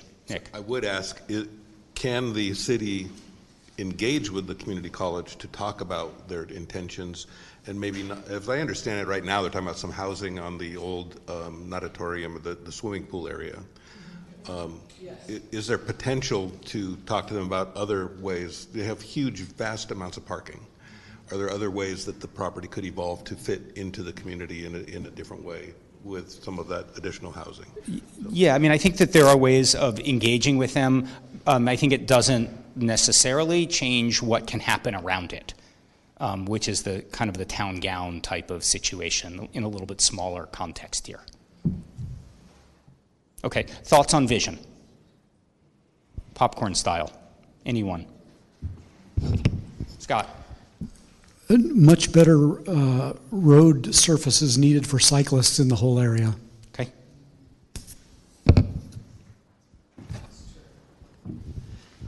So one of the things that the school district and the community college meet on a regular basis, and one of the things that has come up repeatedly in those conversations is that there are a lot of students who are experiencing homelessness while they attend the community college because it's just very, very expensive as a community college student to live in the area. That's part of their motivation for creating student housing on campus. But I think, as a community, it benefits us to have those students live as close to the college as possible for transportation reasons, and also because it really reinvigorates that neighborhood. So when I look at 1, right, the area that's designated 1, although there is a commercial space there, I do think it's a great place to add some increased density for student housing in a kind of studio model, or apartments that students could afford, because then they don't have to drive, and we could maybe encourage the community college to look again at some of that parking. Okay. Other thoughts? I think that's a good idea. I see some nodding heads. I think the vision is, how do we support the college and make it more viable? Well, I don't know if viable is the right word. It's very viable. It's how do we focus on its mission and making that the focus of that area in terms of it. Like, I know the area that's practically where the 2 is, that's been on the market multiple times in terms of for potential for housing. The area across the street where there's, I believe it's a synagogue now, it's in red. There's a vacant lot there. I mean, those are all housing opportunity sites, to support the student housing, potentially right on it. I think if you look at the corner of Day and Telegraph, that is developed nicely into some student-serving areas. Could we please not have side conversations in the back? Thanks. In terms of, you've got the Starbucks, the Jersey Mike's, so it's kind of becoming that serving area, and I think it's tying into Foothill a little bit too there. So one of the reasons I started the conversation on number 1 is because number 2 is there are single-family homes right behind that are mostly single-story, like ranch homes, and that property where the Starbucks is in the purple, the property adjacent to that's burgundy. Access in and out is really tricky. So from like having spent many years dropping my kid off at Foothill, I really think the west end of the college is the place where you can add density without dramatically impacting neighboring communities. Okay, so I guess we're starting with Area 1. That's it, just fine. Yeah. I would also say just in general, that corridor, because it is the college is really the center of that, it should be looked at for bikeability, walkability, and hopefully to attract either businesses or restaurants or retail that would be potential job opportunities for college students, and just different, I think, just to improve the accessibility, walkability, and I want Stephanie to be proud of me, so we really got to break the transportation, the buses, how do we get, so that everybody can get there. It's one of the places where everybody needs to get to. Okay. I also think people, when they are in colleges and what maybe attracts people to a certain college or a certain area or the other, lifestyle options that those areas have. So yes, housing is important, but having cool restaurants and bars and social activities, I think, is also really important in that area. At least that's how I chose my college. Okay. That's how a lot of people, it's, right now it's more of a suburban campus, a commuter campus, and it can transform into something else, which is sort of what I hear, what they're, I believe, starting to do, and it sounds like the direction. Now, Kelsey, were you talking just Area 1, or were you talking just generally?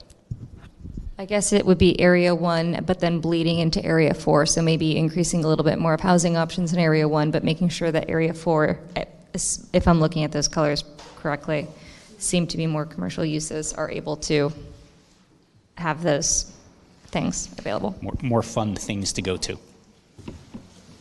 Okay, other thoughts? I'm proud of you, Bill. It's called the college area, so I think 100% it should cater to the college students who are there, whether that be especially that it should prioritize student housing. And I don't know why I feel the need to say this, but I love Foster's Freeze. I think it's iconic, and so if we could just make sure that stays, put that in the notes. Everyone deserves cheap ice cream.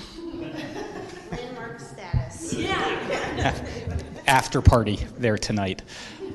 Okay, let's see. Now, what about scale of development? Building heights. I'll say something controversial.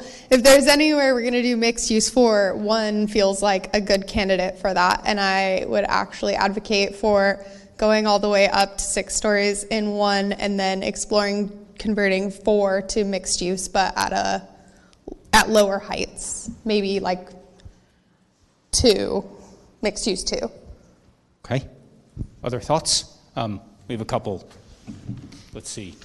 Let's go Nick and then Pete.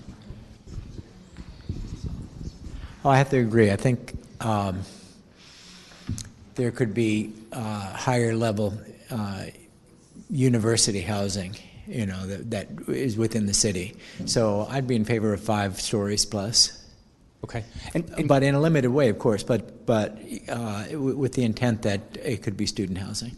Okay, and can I ask a quick clarifying question? Because we're talking about Area 1. Area 1 is also goes onto the south side of the street. Are we just talking the north side for now? I just want to make sure, because there are single-family homes on the other side, on the south side. Yeah, I will say that I think it makes sense to sort of focus height on the north side, where it's directly adjacent to the college. If we're talking about walkability specifically, crossing Telegraph's not always easy, so putting as much as we can directly near the campus makes sense to me. You're talking about the north side of Ashwood, right?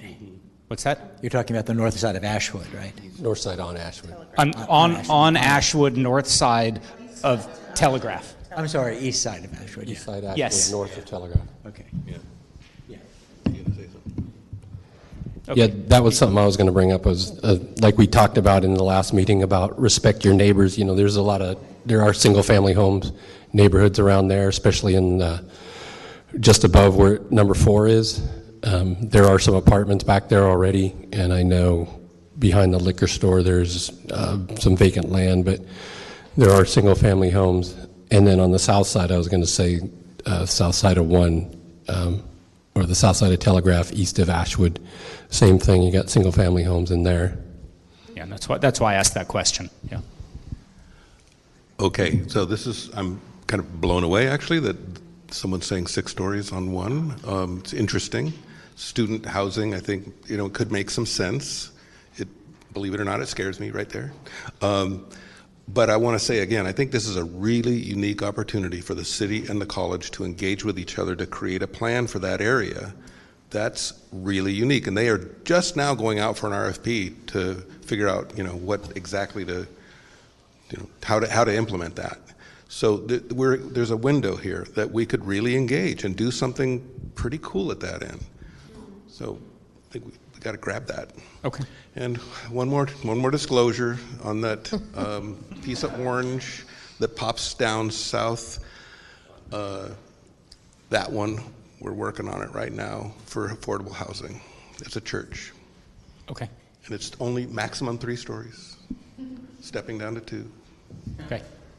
I won't give away any secrets, but thank you for disclosing. Other thoughts on the area? Well, I still love the concept of the 15-minute city, so the 15-minute college town, or maybe even, and the greater density makes sense just because they would be walking more, and then give them more cool, fun places to walk to. The impact, it may reduce some of the commuter students and even reduce some of the impact of traffic. Maybe that's really optimistic, but it strikes me as a possibility. Yeah. Okay. I want to echo what Nick said. I think 6 stories would be, it's like almost moving the Earl Stanley Gardner building into Midtown or the college area. I think the scale is a little too aggressive.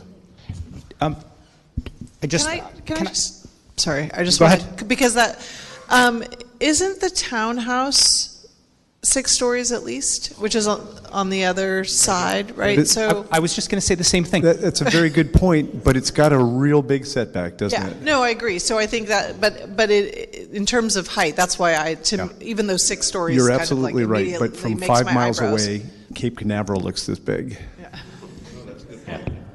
I drove by there again today, and I'm like, wait, there's like a 7-story building here. You almost don't notice it, but it's set way back.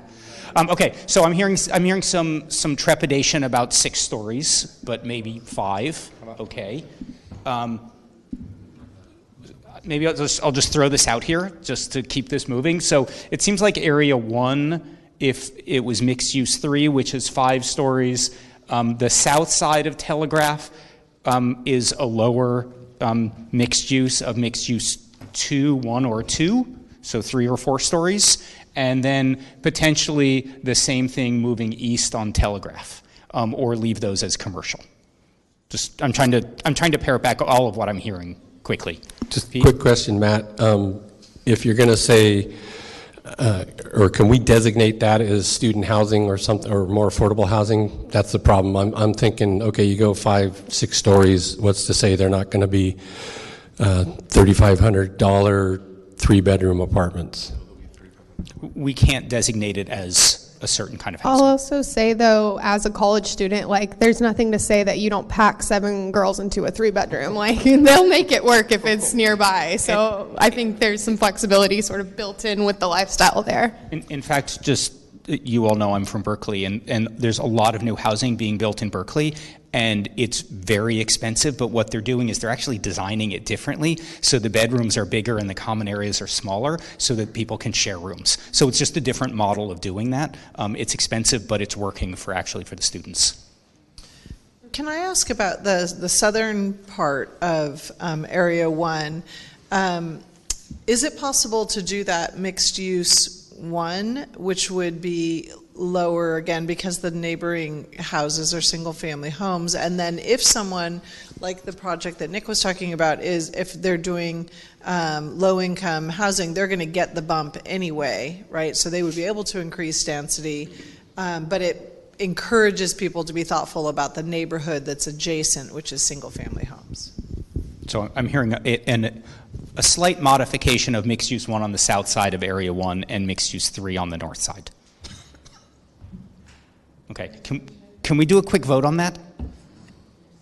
So mixed use 3 on the north side, mixed use 1 on the south side. Show of hands for yes. Okay, good. Pretty much everyone. All right. I'm going to go. We're on a roll, so I'm going to switch us maybe to another one, which is the Victoria Plaza Shopping Center. Quickly, which is the shopping center there. Number 3. Oh, sorry. Thank you. Area number 3, which, again, it was 6-story mixed use neighborhood center is what the. I mean, the reality is that's where the entire east side shops. So whatever we do, it has to preserve the. Every single Buena kid shows up. And the Balboa kids and yeah.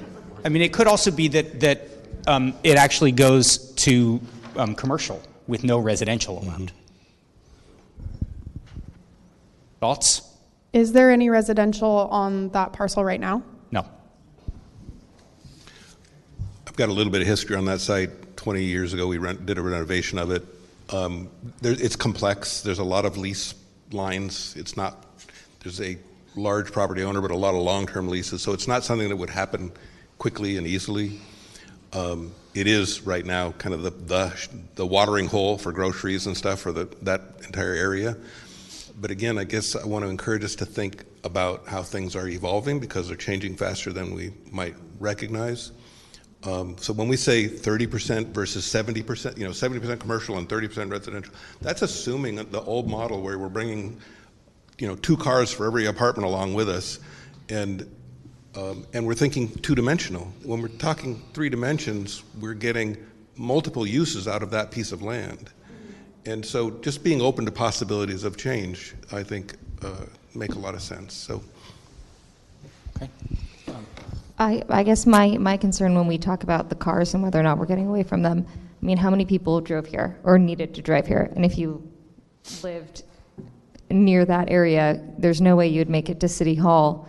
And I don't think realistically everyone's going to start taking the bus because people do work and we are more sprawled out here in California. So I don't want to be overly optimistic in what will occur in the next 30 years in terms of people's car habits. Matt, I had that concern too, and I'm wondering how much of the traffic actually comes from the college and Buena. If you were to take that traffic away, would it be near as bad as what we see most of the time over there? And then if it's neighborhood center and there is some residential on there, then you're making a walkable neighborhood where somebody doesn't have to drive to the grocery store. They can just walk across the parking lot. If you look at the satellite of this area, like a good 50-60% of it is just wasted on mostly empty parking spaces. Used for. Yeah, exactly. So it's just a waste. That land is incredibly valuable. It is way too valuable to be used for that. Make a parking structure on the left-hand side, do something, put it underground. There's ways to accommodate folks with cars, but not use that entire land space for mostly unoccupied parking spaces. So whether we do something else with it, something should be done that isn't that. Okay, so can I get a proposal from someone on what should happen there based on the conversation we've just had? Neighborhood center. Okay. So, a show of hands to support neighborhood center. Okay. A show of hands for something else. Okay, and? Commercial only? Okay. Until we have a viable alternative, you're afraid of losing the one store we have. Okay. And does that change anyone's vote? Okay. Question. I thought commercial meant that they could develop like residential to commercial. So if we change it to commercial in the proposed draft land use designations, it is just commercial with no residential. Because currently it can go to 6 stories. stories with residential. But Correct. state laws do allow you to do by right conversion of commercial to residential if you have an affordable component. Yeah, 100% affordable, yeah. The state keeps switching things on us.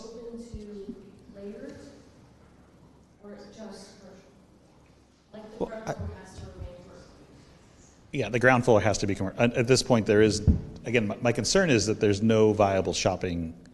This is the viable shopping center. I mean, this is like, I think most East Enders do the calculus of like, I could go to Smart and Final, maybe they have what I need, or I just go to Vaughn's because I know they have it. You know, I'd rather go to Smart and Final because it's closer, but if they don't have it, then I've got to go to Vaughn's anyway, so I might as well just go to Vaughn's. I guess I'm not clear on something then, because I kind of am assuming with neighborhood center, if it's 2/3, 1/3, 2/3 being commercial, 1/3 being residential, you're almost more protected in terms of preserving commercial uses than you would be otherwise.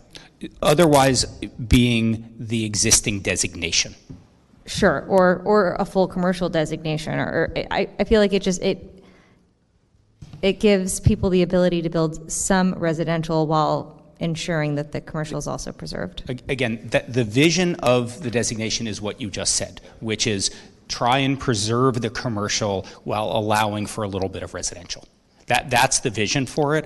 The other is try to keep it all as commercial. And I think the reality is, given the parcelization, it's going to be difficult to to take the whole thing and make it residential. So if there's a desire for some residential, this is probably the opportunity. So this would probably make the property owner miserable, but the parcels are cut out of the Vaughn's, so can we keep the Vaughn's commercial and the rest neighborhood center? I'd rather do a restriction of ground floor has to be commercial. Yeah. Okay. And then you allow upper floors to be residential versus just a odd parcel shape. Right. Yeah, we get into spot zoning with that. I mean, given how Can we use microphones? Sorry. Can we use the microphone? Sorry. This I is being can't recorded, imagine so- that the supermarket, being such a hub and so profitable would ever go away. But I think that maybe opening the possibility that perhaps you just add some housing on top, like, why not? I think my concern is, like right now, we're looking at the consolidation of Kroger and Safeway, which are essentially Ralph's and Vaughn's, and so they're going to start doing consolidation math on it. And, in my opinion, if that merger is allowed to go through, the Vaughn's on Victoria and Telephone will probably go. So, because they're not going to have one in between the Ralph's at Montalvo Hill and the one at Victoria. So I just want to make sure we're incentivizing that grocery store. I think we're not going to be able to predict, obviously, what's going to happen. So, I mean, I guess to maybe go back, it seemed like the neighborhood center was really the direction. I think we can. What I'm also hearing is from everyone is the desire to keep a lot of commercial in this area, regardless of how that happens. Okay. Yeah, it just, going on your point, it just, if that's as busy and popular as Bill is saying, I can't imagine a property owner getting rid of it or Vaughn's wanting to move out. And especially because they've had the opportunity to do 6-story mixed use at this point, and nothing's happened. Yeah. Okay, let's move on to Area 2. So the east side of Ventura Community College. There is more in the base of existing single family, including of single family, including right along Telegraph, and then on the north side. Okay. Yeah. So I guess there's one entitled and one proposed housing development there already down south end of Day Road is the Tides. That's entitled. Just to the left of that, the orange or the yellow one, yeah, right there. And then there's a new proposed 3-story, I can't remember how many units, up on Day Road, just above the purple. And that's currently, I believe it's all R1. But again, I look at Wake Forest and Taloma there, that again, it's surrounded by single family homes, and just anything we do we got to remember those are single-family homes and don't want to be towering over them. So it seems like there actually look like just a few single-family homes in that area, because north. No, there's all up Bryn Mawr and all up Taloma are all single-family homes where that one arrow is coming almost straight down to it. Yeah, no, that's the area where there's single-family homes. Yeah, correct. Okay. Yeah, the other area where the actual number 2 is multifamily, right? I'm not sure what's back there. That's kind of hidden. That's like it's an old nursery. Well, foothills north of that, but yeah, there's a little neighborhood with I think with it's an old homes nursery back there. I think there's an old nursery back there.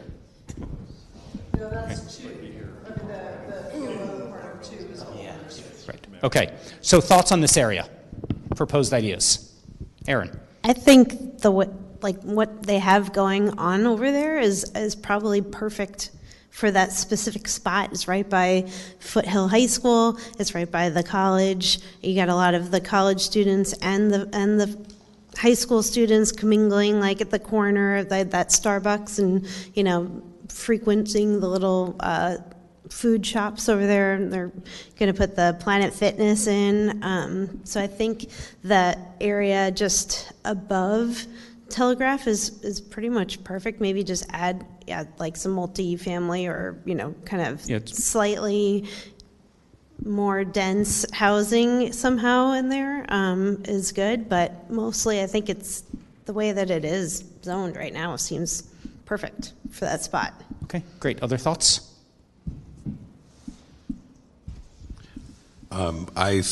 Just looking at it on Google Earth right now, it's very low density, a lot of trees and land and parking, and the old Noren's store, which is Maverick's gym. I think over time it should evolve into something more dense. I wouldn't say 6 stories, 5 stories, but I would say a mixed use with 3 stories or 4 stories. Just, again, college related. I think it's going to evolve. And which area are you talking about for which parcel specifically? The entire 2 area. Okay. So you're north saying of Telegraph. South is a slightly different animal. Okay, so you're saying north of Telegraph, mixed use, 3 stories or 4 stories, which is 1 or 2. I'm talking about the Day Road portion of it, not the Bryn Mawr portion. Although the Bryn Mawr portion includes a church and a parking lot, and church viability is, not real certain these days. All right, other thoughts? So we have 1 for keep it the same, 1 for increase. Isn't it currently zoned, the purple is zoned for mixed use, 3 stories mixed use. Correct. The yellow is neighborhood low, so 2 stories?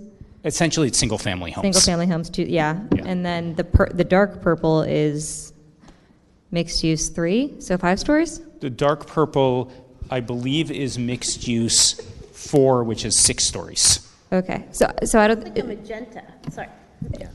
It doesn't look like dark purple. Look on the printout here. It looks like it's like mixed use 3. Give us a minute. We'll look at that. So it kind of sounds like Nick and like you're saying the same thing in terms of like leaving it would be not really increasing the densities, or maybe by 1 story in the light purple area. And then what happens in the where it's single family now, I think is the question. Who owns the Barranca? Okay. Is it private property? Who owns the Barranca is the question. I don't know. Good question. Who owns Okay. the Barranca? Sabrina. I'm not here to answer the Barranca question. I didn't think so. You have to answer the Barranca question. You can just say I don't know and then say what you want to say. I have no idea.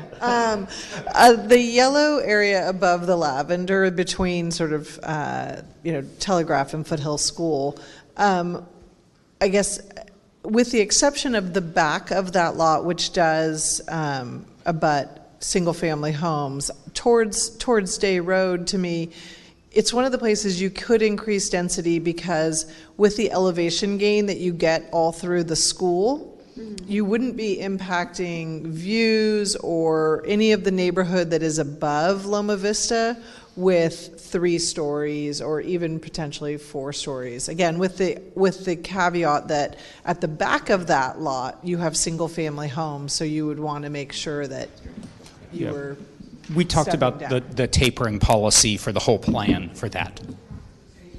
Yeah. Okay. Yeah, so the number 2 area to me, well, actually, I was going to say it's 2 areas, but actually it's 3.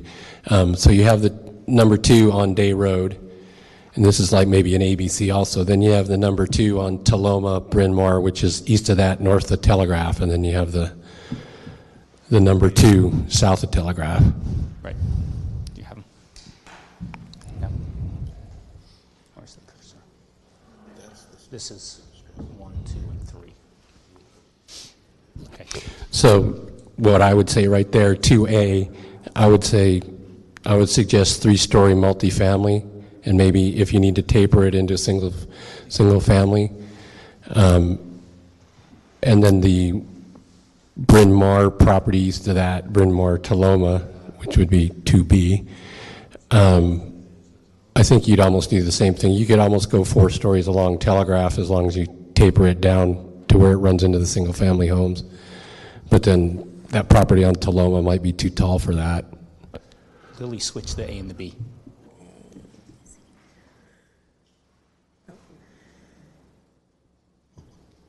Yeah, and I almost have like so a 2B-1. 3-story multifamily, where the single family is, move it up to 3-story multifamily, tapering down.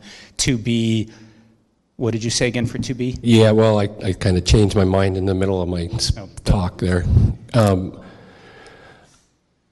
I could see 3-story, but again, it's got a taper because that, especially the one on Taloma, that is right across the street from single-family homes, right where that arrow points, and then just north of that is single-family homes. So you got to be conscious of that. And then 2C is already entitled for a 3-story on one of those 2 properties, and then you've got the little shopping center in there with Snapper Jacks and Subway, and that seems like places where the college kids go to eat. So leave that the way it is, and then allow 3-story multifamily on the south side with where the 2 yellow parcels are, because that's the way they're going anyway. Okay. Other thoughts? Any agreement, disagreement? So my thoughts with 2B, and it goes back to something I said at the last meeting, all of those neighborhood low parcels in 2B are owned by churches. And so churches tend to be good partners for affordable housing. So I'd like to see some additional density permitted there, but. Yeah, I think we need to, on 2B specifically, not that I'm trying to table anything, but until we understand the Barranca and what the county is going to require, setbacks, I'm not sure those are viable parcels in terms of with the what development would be allowed under the county. Okay. Aaron? Maybe 2B should be kind of multifamily, not like crazy high stories or anything, but just kind of multiple family, so it kind of fits in with the rest with the neighbors. And then 2A and 2C, I think for sure they could go 2 to 3 stories at least. Okay. Right? Okay. So Stephanie, I think you got several of us looking at Google Earth. The yellow part in 2A there are a lot of trees in there, and it looks really, and just the idea of taking out trees. So, single family homes and trees, and so I don't know. I just wanted to say it's really pretty back there, and sorry. Babbling a little bit now. I'll stop. Okay, so it seems to be 2A, it seems to be a little bit of a difference of opinion of keep it the way it is versus increase to 3-story multifamily. And is it 3-story? Pete, was it 3-story mixed use on the corridor or 4-story mixed use? On 2A or B? 2A. It's 3 for me. Okay. So 3-story mixed use on the corridor, 3-story multifamily behind, or just leave it at single family behind are the things that I've heard. Am I missing anything? Okay. So does that sound okay to everyone?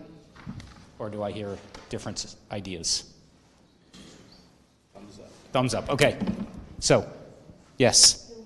Yes. Oh, a vote. So 2A, essentially, it's just changing the yellow, which is single family, to 3-story multifamily. That's what I'm hearing. So, show of hands for yes. Okay, show of hands for no. Okay, so 1.5 for no. Okay, 2B, it sounds like leave it the way it is until we know the Barranca, or increase it to 3-story multifamily. Those are the two options. Who wants to leave it the way it is for right now? Show of hands. Who wants to do 3-story multifamily? Oh boy, that's split. Half and half. Okay. It's close. Okay, so let's put a pin in that one. I think we'll do a little research on the Barranca and setbacks to see what's residual there. Quick question, Matt. Come back for that. I'm sorry, you're not allowed to blurt out like that. Thank you. You're not being honest with the vote was. I prefer honesty than being. Okay. Okay, so 2C. What were the thoughts on 2C? Leave as is. So 1 for leave as is. Although I heard leave as is, but also didn't you say also 3-story where the yellow is? Because it's entitled? Yeah, I apologize because it's showing as R1 single family and there's already a 3-story entitled there. Got it. Okay, so essentially normalized to what it is what you're saying? Yeah, Okay. so that would be 3-story multifamily or even mixed use 1. Okay. Can we get a vote on that one? So for what Pete said. Yeah. 3-story multifamily, since you leave it there. Whatever Pete said. Okay, how many people disagree? Is mixed use 1 or multifamily 3-story? Yeah, Okay. it's essentially Yeah, the I same think that's height. good. Yeah. One allows some commercial, the other doesn't. Okay, so that was everybody. Okay, now areas 4 and 5. Who wants to start? Not Pete. Yes.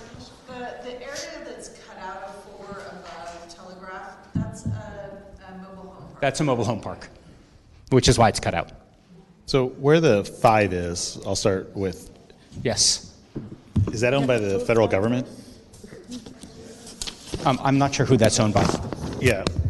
Oh, the blue post office. I believe that's owned by the feds, so I we don't could think that's. leave that the way it is. I don't think that's going. I don't think that's going anywhere, and I think those businesses seem to be pretty viable, in my opinion. I mean, that office, it's kind of a medical-ish office space that seems pretty viable. So, I would say leave it alone. Okay. Any objections to leaving that alone? Okay. Show of hands for leave it alone. Keep 5 as is. Okay. That is everybody. Unless I missed someone. Did everyone raise their hand? Yes. Okay. Area 4.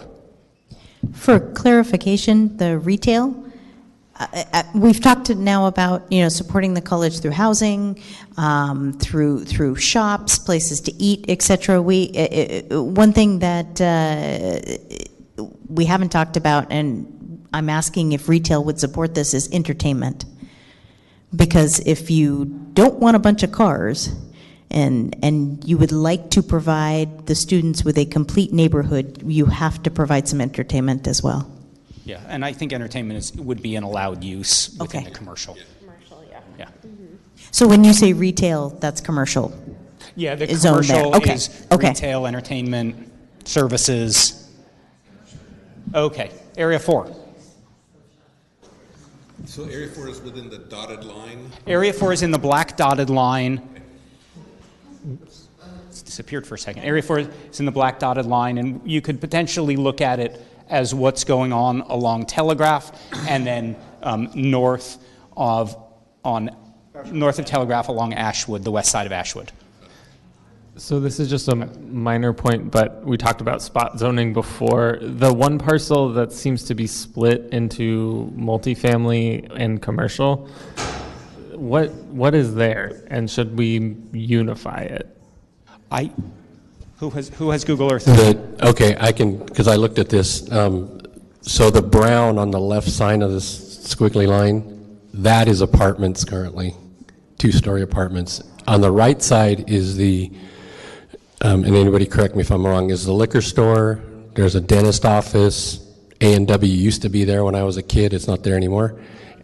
There's a donut shop, and then there's actually like an old dilapidated avocado orchard behind there. So those are actually, it looks bizarre, but apparently those are the parcel lines.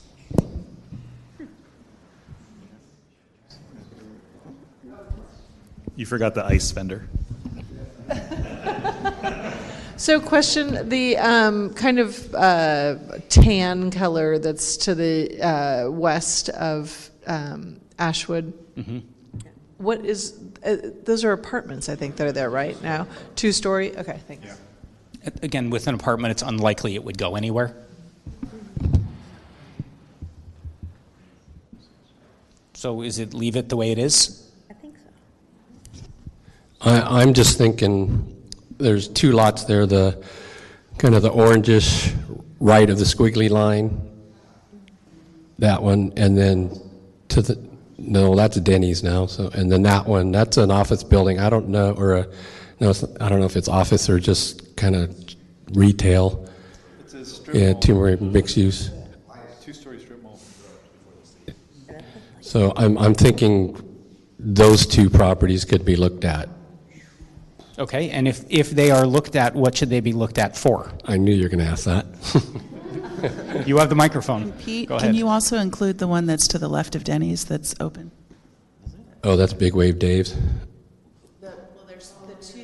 This is Denny's, right? Okay, yeah, that's And then this one. That's a vacant lot, and I know that they've been approached by the College Area Community Council for put housing there, and they're not receptive to it. So I don't know if you want to redesignate that land use as maybe a mixed use one, or with a school there, or a 3-story multifamily, or something like that.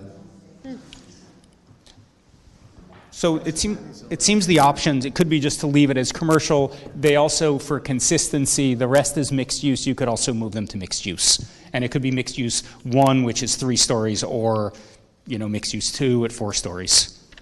Question, Matt? Or whatever. So the mixed use, does that that doesn't set a percentage amount of commercial that has to be there? Correct. So it could be a veneer of commercial, Or corner it could- serving commercial. It could also be no commercial. It could be no all commercial, residential, okay. unless we specifically dictate that there should be some commercial.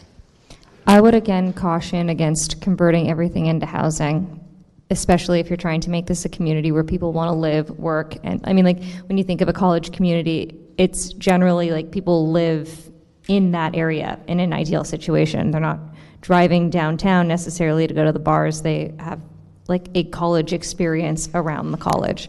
So if you get rid of the ability to build those spaces, then we'll just be left with, people driving unsafely potentially to go elsewhere.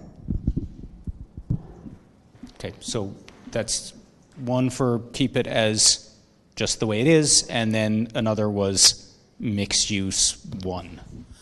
Well, was that what you were saying, Kelsey, is keep it as it is, or were you saying there's a better designation for that? I'm saying leave it as commercial. Okay, why don't we do a vote for... Go ahead. We're talking about the 2 red, the Denny's and the Well, I think all... one next to it. All the red here. Yes, all the red. That's what you're talking about, right?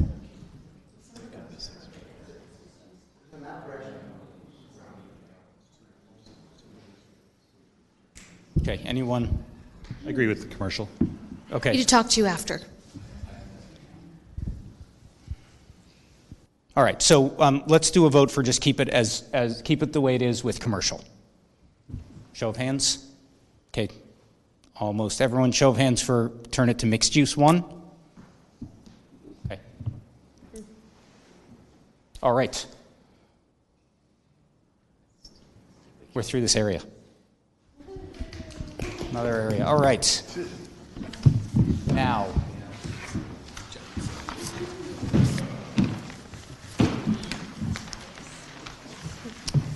Everybody okay to keep going?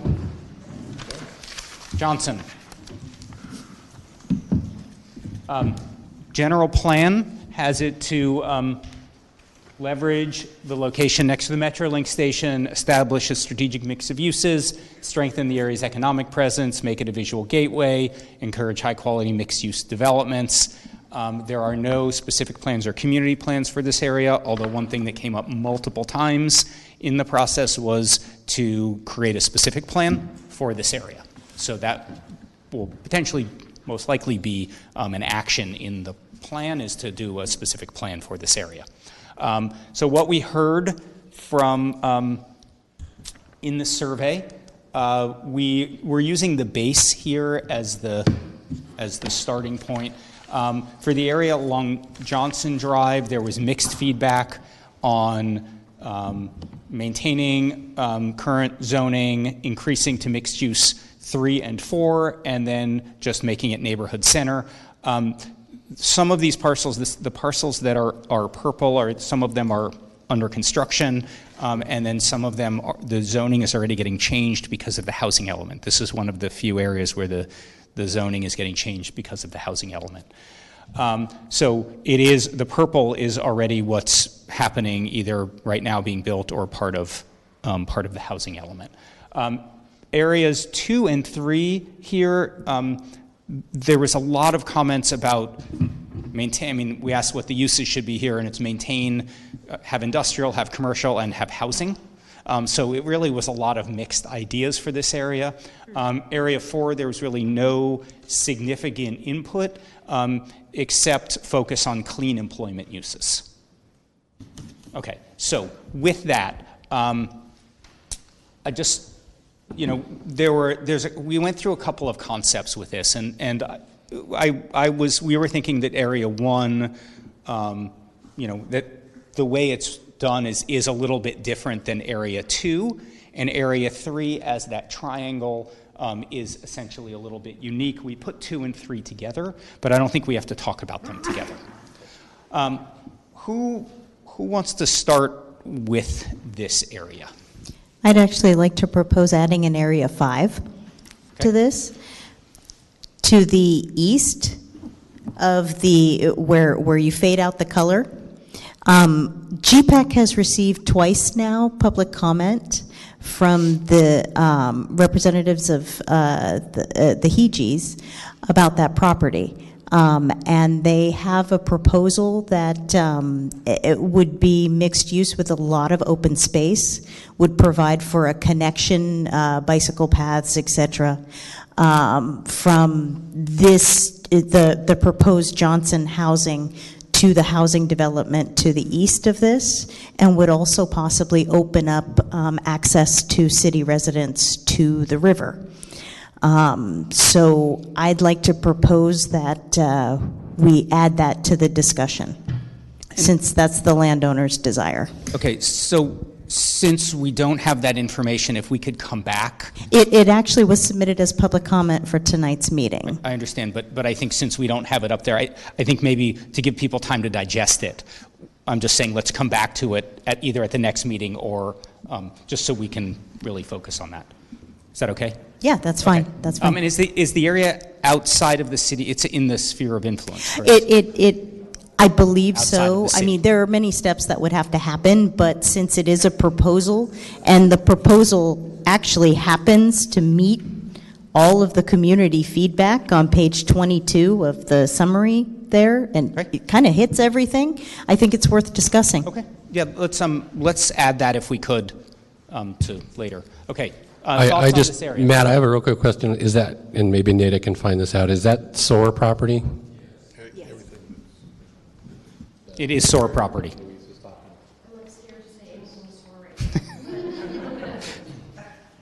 Okay. So thoughts on the whole Johnson corridor area? Okay. I have a clarifying question, because going back to public comment, one of the other public comments was about the Olivas Park and Johnson Drive improvements. And is there any context, anything we need to know about how that might affect the area we're looking at? So it's in the Olivas Park specific plan and the development agreement for its connection. So it's going to get built out at some time to connect. if that helps in the discussion of what land uses do we put in, if is there a connection there?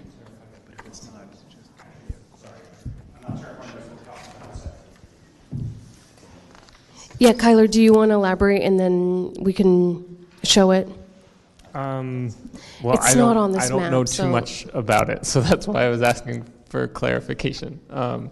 It was just a comment that we should be made aware of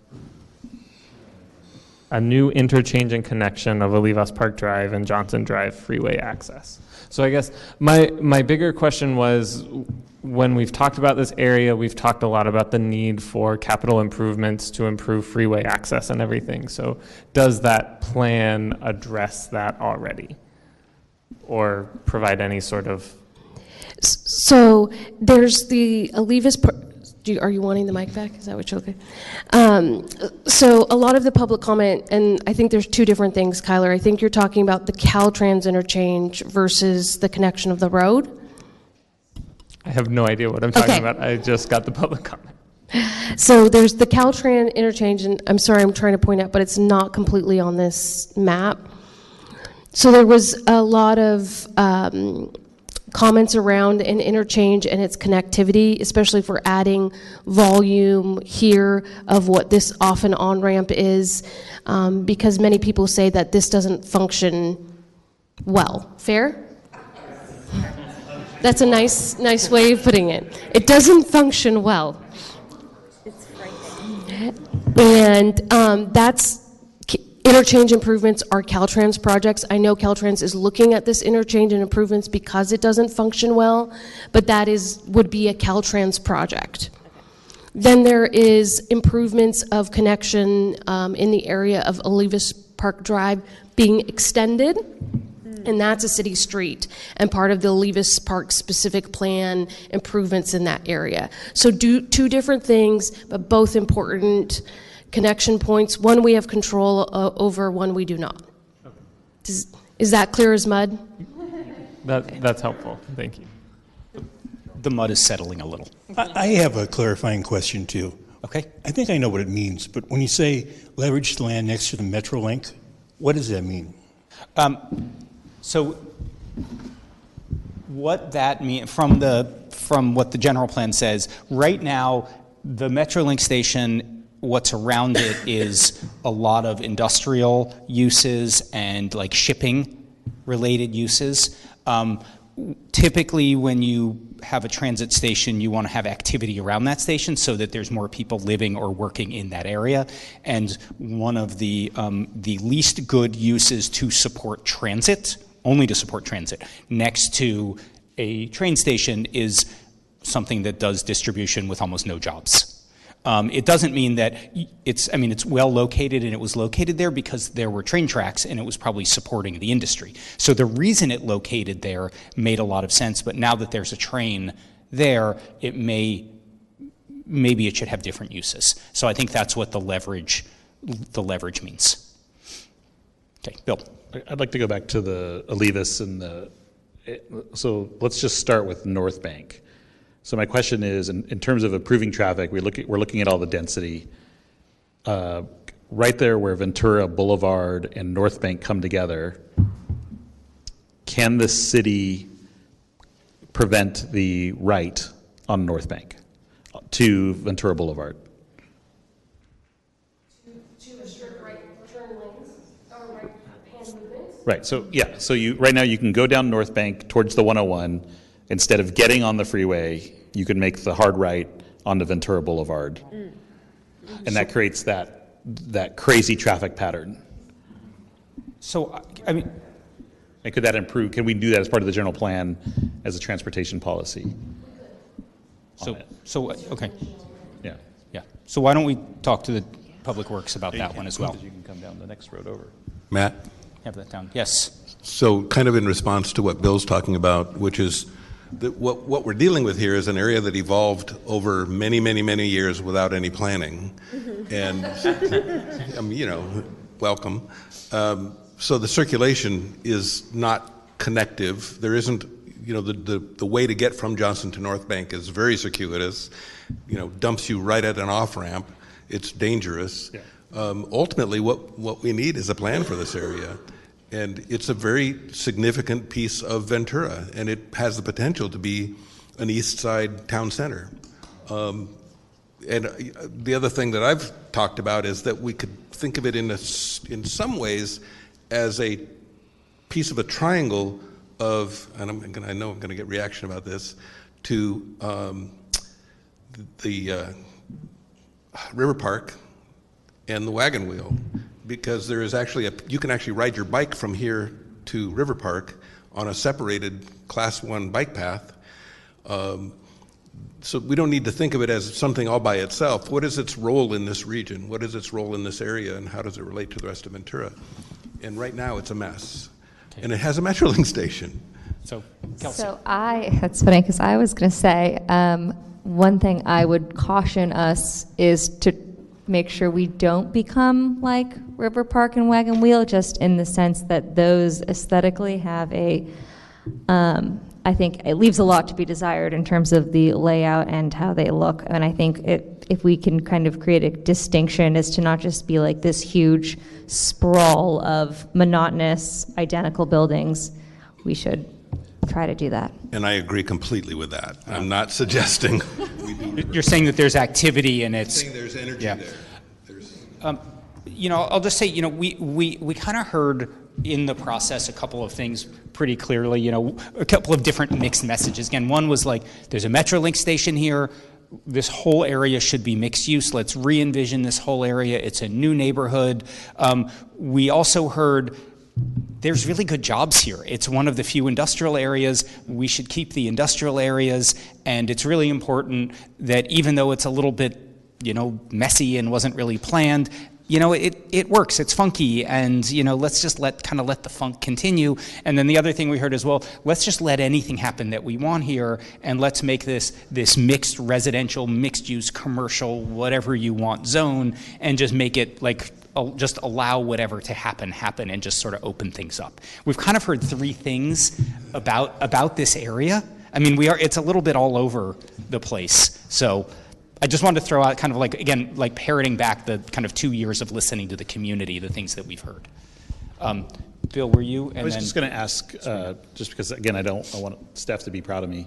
Where is the trail that we're proposing does it terminate at Johnson, or where does the trail that's going to go on the old rail right away, it goes to Satakoy Station, but where does it terminate?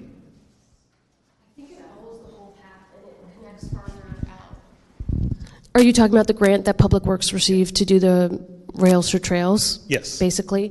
I think it follows the whole path, and I can get the plan for it, up into Santa Paula even. Right, that's the goal. I know it's the goal to go all the way to Santa Paula, but where does it start? Yeah. At the, over by the Metrolink station.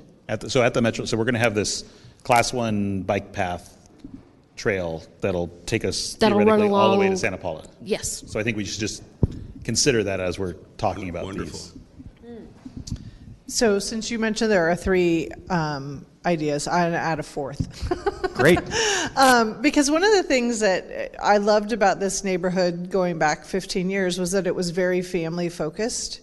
Right, you had the movie theater, you had Toys R Us. It was a place where young families, when Toys R Us was still viable, you had a place where young families kind of came to do things, right? And we don't have that now in town, in part because we don't have as many young families, but we want to attract them, right? So I would love to see this area remain, at least the part close to the freeway, remain some sort of, public entertainment area. And if I had a magic wand, I would also throw in a performing arts center, because that is something that this town values and believes in, and we don't have a space. And this, that old movie theater would be a great performing arts space. Okay.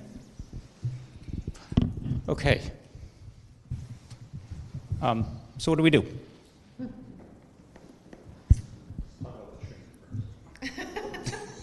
The train seems to be the easiest thing, in terms of a mixed use. So I'm talking about the gray on the north side of the tracks. That area there. So that is packing plant, isn't Right. it? Is that where the proposal is to potentially do a TOD? The proposal is, that's in 3. Oh, the 3, okay.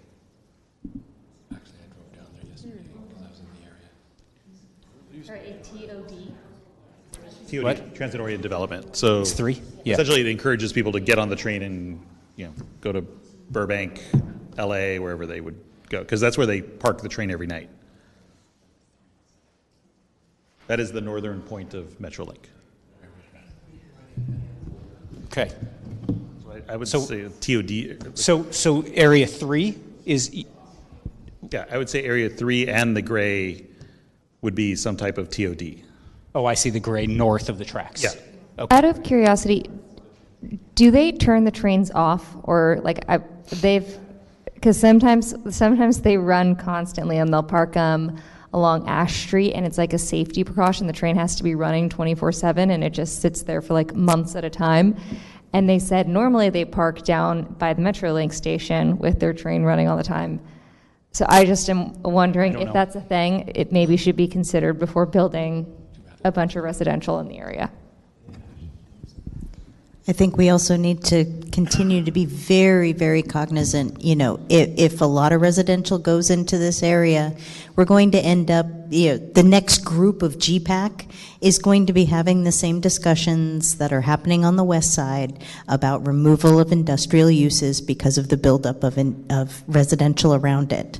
So I think, part of the city zoning code is, it is to prevent intrusive adjacent land uses, and I really think we need to be very cognizant of that. I do want to echo that because the proposal from the Heegees actually proposed a different location for the Metrolink station in that.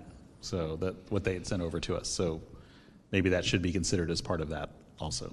Yeah, and too bad Lori Brown's not here because I know she has mentioned at times that she has had constituents that would complain about the diesel from the train running. So on the wind blows basically like that. So the breeze, so it's going to take any diesel exhaust into the already residential areas. I would like to suggest that this area should be a specific plan. I don't think that this committee is going to figure it out and solve all these problems. I think that this is an area that's going to evolve over time, and so we want to plan it in a way that allows for that to happen in a logical way that's friendly to the businesses that are there, that are viable. But there's, the danger is that the theater, that a developer will come in next week with plans to tear the theater down and put in something, probably housing, because that's where everything is going right now. So we've got to do something to sort of, proactively anticipate what it is we as a community would like to see there. In the specific plan, my hesitation is it's time and energy and money, and it's, and it's going to take a few years to do. But I don't think this committee can really figure this out. So I've always found this just strange, and I had no idea what to do with all of the things that are here. Early in this process, there was some discussion about, possibly moving the Metrolink station. Where could it? I mean, I just think this is a miserable place to have a transit. It's so awkward to get in and out of, and it's not near anything. And I don't want to take a train that dumps me in a strange, such an awkward place. It just seems so awkward. So is that the purview? What can we do? Can we recommend such a thing that it go elsewhere?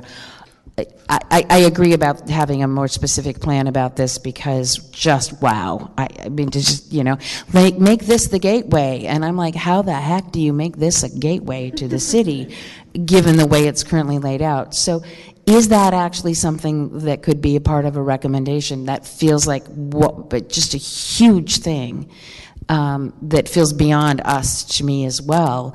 But that seems like one of the most awkwardly placed commuter lines I've ever seen, And I don't know what else. I mean, I'm just commenting, So don't know what to do about it. Yeah, no, I think we talked about that earlier. I think we can make that as a recommendation. We looked at some places. We actually talked to Metrolink, and they're open to different ideas as well. They, of course, want it to be viable because it's part of their mission.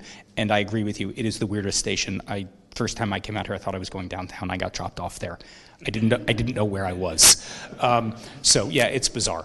So I hear, so two things. One is have that as a recommendation. Two is kind of leave everything and have a specific plan. I guess leave the uses, or do we change the uses? Stephanie. I was gonna agree with Sabrina and ask that holistically the whole area, at least the Johnson corridor, cater to young families again. And I love the idea of a performing arts center at that location, so snaps for that. I am officially a Metrolink commuter.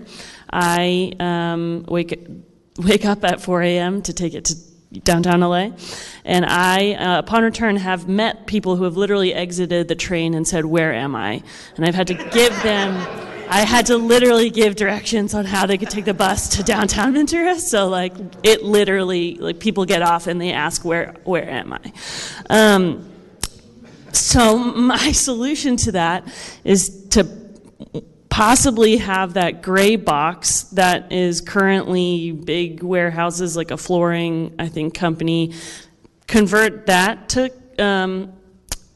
assuming that Metrolink stays where it is right now, have that be commercial in a way that has a better, inner city bus kind of route that caters to it, and have that be commercial so that once you get off the train, there's lights, there's something that just shows you that you've arrived. Because right now it's literally, and there's housing, trust me, there's a lot of condos that are built right there. And actually just last Wednesday, there was a shooting that happened among those. And now my mom doesn't want me to walk up to my house. And that's a whole thing. And so having something that is a little softer and friendlier and inviting to the people who just get off of the train, and I think could be done with that gray parcel right there. And the gray parcel, which, I'm sorry, that guy. north of that one? Mm-hmm. Light gray, sorry. Okay. Light gray. Just want to make sure. I think one of the things that makes the area struggle so much economically is not the zoning or the land use designations, it is the access, because it's just such a pain to get off, it's such a pain to get back on the freeway. And so I think until that is remedied, it doesn't really matter what you zone. Right now people can build apartments, which are seemingly in very high demand in the mixed use 2 and 3 that exists all right along there. But they're not doing it, and I have to assume that's because it is a really hard, and that's I think why the retail struggled as well, is because people didn't want to get off the freeway and pop into the stores because there are way more convenient options to do that. Comment on the train thing again. I think either we need to make it a focal point of that whole area or move it completely out, because it seems like a lot of folks I talk to who've been here a long time don't even know where the train station is. They go, where are you talking about? Where is it? It's very hard to find. I don't know how much use it actually gets, but if it did get moved, that would give us some options for more development down that area. Okay. I don't know if it'd be by the fairgrounds or some other third location. Yeah. Okay. Scott. So this is Scott McCarty. Given Louise's earlier comments about the Hiji property, about which the public comment was provided for this meeting, but we didn't have really a good time to review it. What I'm thinking is that since that proposal, as part of it, moves the Metrolink station, it kind of becomes a domino effect. We're having some concern about Area 3 and the area just north of Area 3. And perhaps if we took a deeper dive into the Hiji property proposal, that would be a springboard with which we could make a better determination about what to do with the rest of the area. So my suggestion is perhaps we should delve into the public comment regarding the Hiji property and see how that might affect discussion of this of Johnson. And really, what you're saying is just because it moves the station. Because again, I thought I heard that it's in a SOAR area, which is county SOAR. Is that right? I believe so. You know, the thing is that just because something is in the SOAR area does not necessarily mean that one, it's the most viable or suitable for agriculture, and two, doesn't mean that as part of a long-term plan, which is my understanding, this general plan is a long-term plan, that we can't discuss it and present it as possibly an option for consideration. Limonera did the same thing outside of Santa Paula. It did take them 17 years, but they were able to get, you know, the vote and the approval, et cetera. And it was because Santa Paula incorporated into their general plan, and there was support from the Santa Paula City Council. I wanted to be kind of clear on that. And you know, I think that there's, you know, I hear your point, and we can. I think it seems that to delay the vision of this area to see if that goes forward. So if you move the Metrolink, I would have some concerns over that. I have a question. Has there been a proposal? I remember early on when we started the GPAC meetings, there was a debate or was that the housing element discussion of including this, the Area 3 as part of that for it? So, Bill, you're right. When the housing element was being discussed, the property owner in the Area 3 came forward with a transit-oriented development, TOD. There was concern from the Montalvo community area about just including that straight into the housing element and wanted further discussion, so we didn't identify it as a housing element site, so that discussions could happen in this forum. Is there data on how successful transit-oriented developments are in communities like ours? Just because, are they super successful? Yes. Interesting. I mean, it depends on where the transit goes, but yes, they are. And again, it's not just about the transit station. It's about creating a neighborhood and a destination and mixed uses all together. So it's the combination. I want to pause for 1 second here. It's 8:40. We said we're going to have some public comment at the end as well. Can I actually get a show of hands of folks who would like to speak at the end so we can allocate some time? So just, again, so we have 3 people, correct? Mm-hmm. No one's, any additions? 4 people. Okay. 4, going on 5, anyone? You in the back. Okay, great, thanks. All right, so Sabrina? No. Finish. No, I was going to say, what do we do? Oh, well. Sabrina, you're going to tell us. You're answering all the questions tonight. So I was just going to suggest that I think removing the transit conversation from this portion of it, I mean, we have identified that this area serves a really critical commercial and industrial use, right? And that while there is some planned housing here, it's currently serving an important use. Yes, the transportation aspect needs to be improved so people can get on and off the freeway safely. But there are a lot of small businesses and medium businesses that are in this area that are doing well and that we want to continue to provide a space for. So, and my comment about one was really about preserving commercial space, whether that's public-facing commercial space or others, right? So. Okay. Other thoughts? I just want to add, I don't necessarily want to speak for the entire Montalvo Community Council, but I know that the Montalvo area is very proud of the train station. We just had a mural dedicated that has a big train on it. Yeah. Right next to it. That was the sense I got, that they don't want to lose the train station and have it just move downtown. Okay, Pete? Well, one question, and I don't know if we're going to go back to Area 1, but I had for Area 1, it is one of the overlay zones for the housing element. And if I remember rightly, it was 4 stories for that overlay. Nate, if you remember. I don't off the top of my head. I think I'm pretty sure it was, because currently it's C2, so it's 6, and when it went to 4, I was really surprised.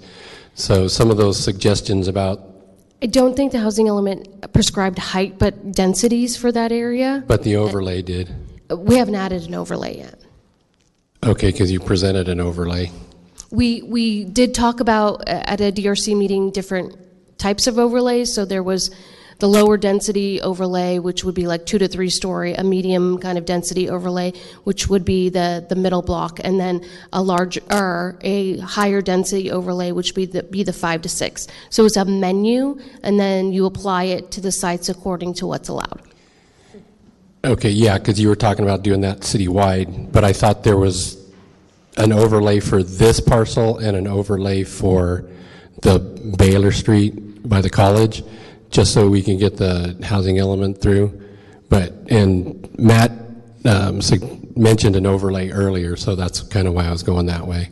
We will be rezoning the sites and applying a form-based code overlay to them. So I guess I'm hearing, I just want to maybe state what I've heard so far, at least, which is areas 2 and 3 and most of 4 essentially stay kind of the way they are for now, to support the commercial and the industrial uses that are there. Even if they're not pretty, they're viable, they provide jobs, but that there is a specific plan for this area that actually looks at it holistically. And then area 1, it could be either keep it that, want to support, I heard support commercial uses, but there's a bunch of commercial uses that were there that are no longer there, and they're just commercial buildings. So right now you kind of have nothing. So, like the movie theater is that shopping center is dead, right? Lots of free parking. So someone help me out here with direction on what we should do still. So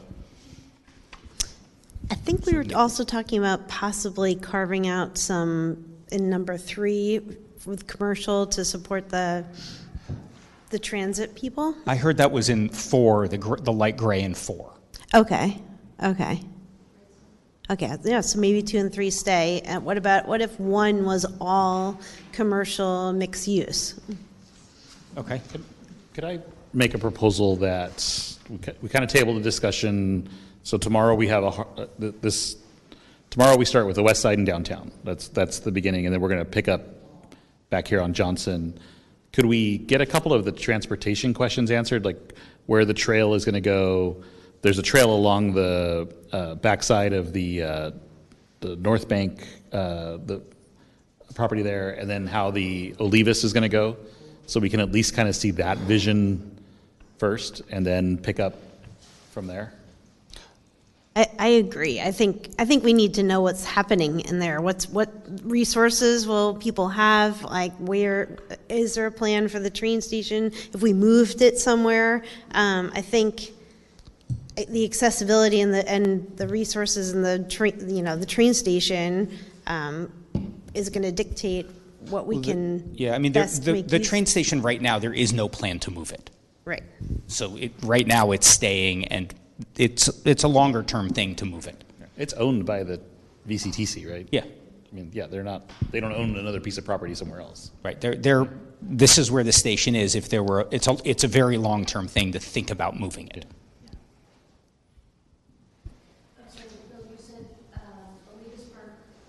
How the extension's going to work, the connection to Johnson. The rails to trails, and then did you say one other thing? Along the Johnson, on the back there, you've got the green space. I know that the apartment complex that's going in has got a trail.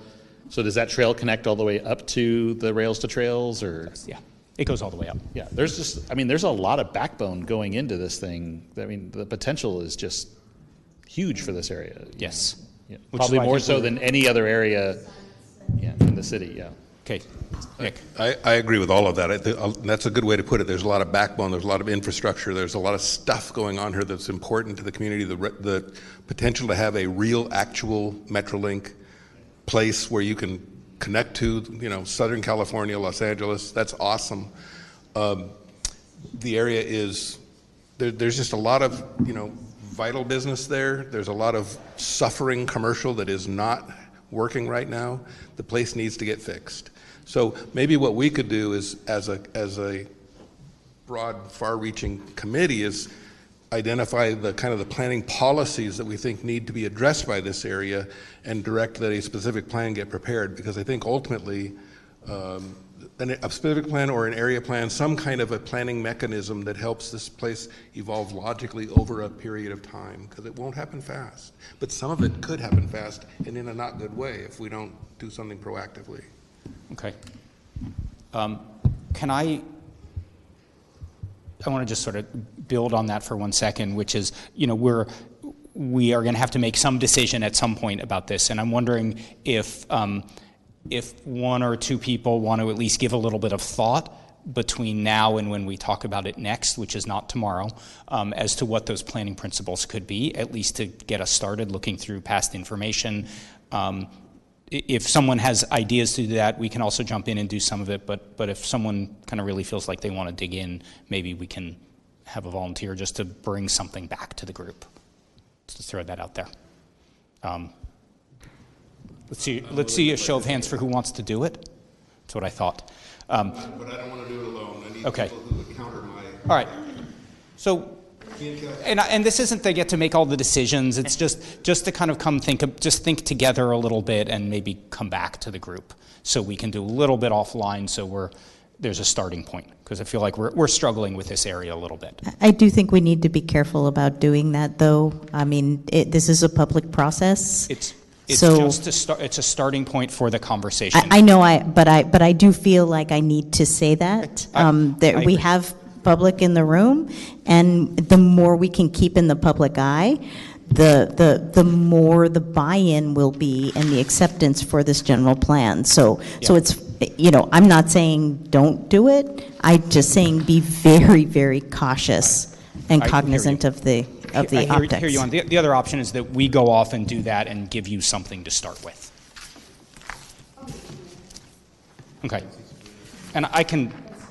Okay, so a few people, again, this is not to pull anything out of the public, and in fact, if you want to meet here and people can come, great. But I just, maybe to get some thoughts going to bring back to the group on the 21st. Okay, and then we'll disconnect. Okay, so we'll kind of close on this one for now, and then we have public comment. So again, could I see the show? Maybe people can come up and fill out their form as they're coming. If you just want to line up here and say your name. We have 5 people, so we could do 2 minutes per public comment. Go ahead and say your name.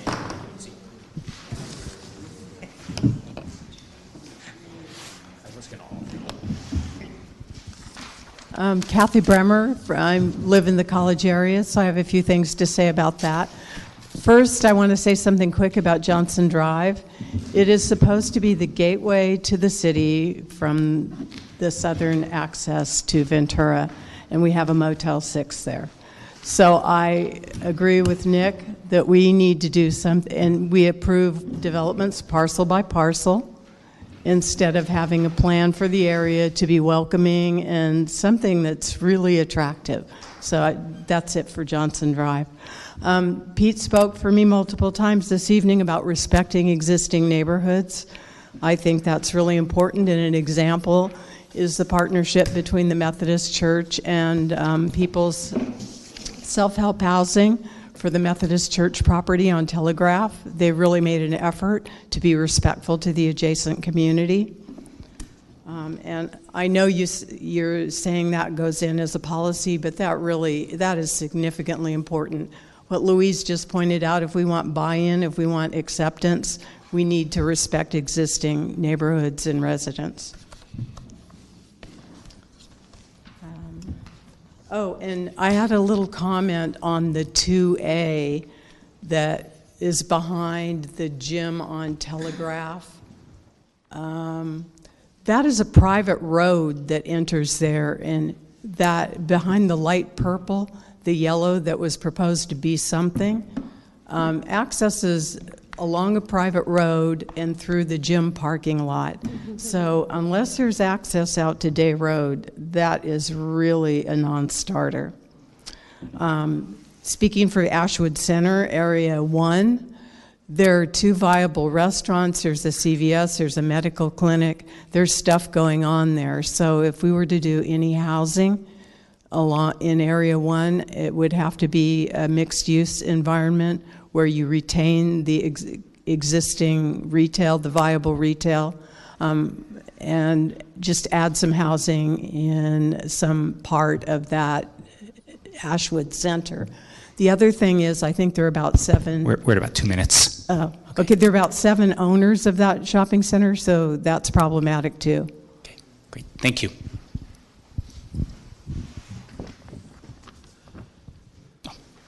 Thank you, sir.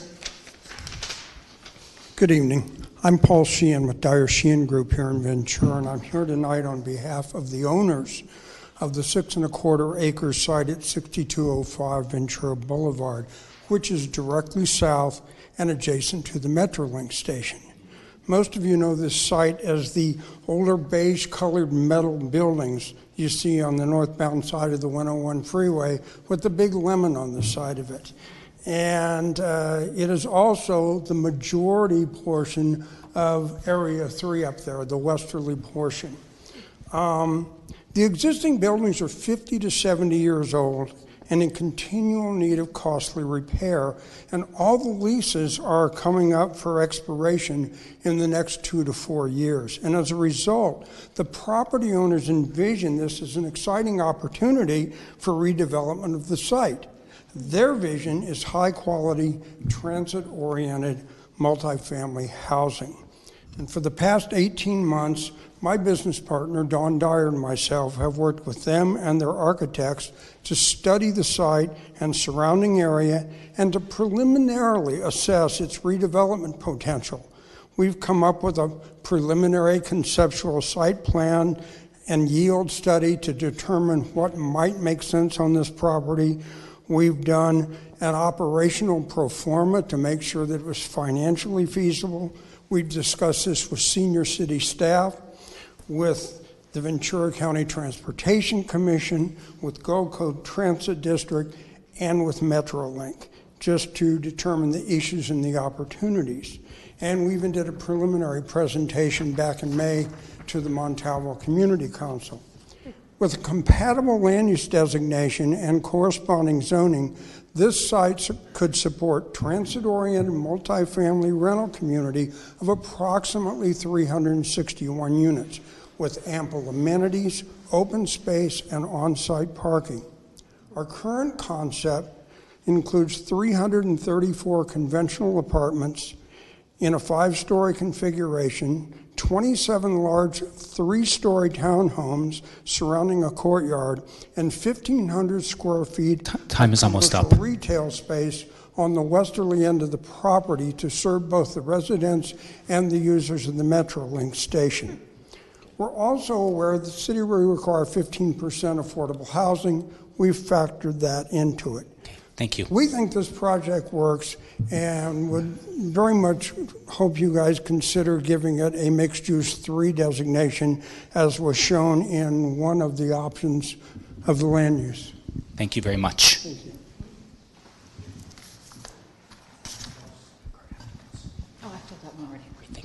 Haku, Kanthik, Marianne. Hi, my name is Marianne. I am definitely a native to this area. I have lineage and history that dates back over 13,000 years.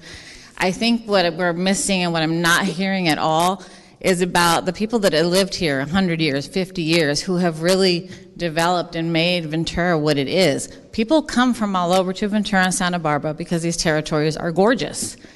But the people that have lived here and worked here can no longer afford to live here. They're either seniors, they're being pushed out, or the BIPOC community that is almost non-existent in Ventura. Now, as you see in this meeting, there's not very many of us. I think these maps, unfortunately, are a very bad representation of the area. We have the means, we have technology to do drone footage so that you can zoom in, zoom out, look at the areas to see how much actual space we have and what we're limited to. I don't like using the term green space because grass is not native to this area. It's either purple needle grass or bunch grass. And purple needle grass looks gray, but that's healthy. These are historically flood zones and fire areas. The Chumash called these mountains in Chumash the mountains that fall. So we know with heavy rain, as we're seeing, we're getting flooding, we're getting mudslides. There's so much that needs to be taken in account to this that I feel our communities are not here speaking on. I saw the map. I currently live in Old Town Saticoy, which was that tiny little purple spot that is unincorporated that was on your map for the east side. It's 8 to 9 streets big. There's no room.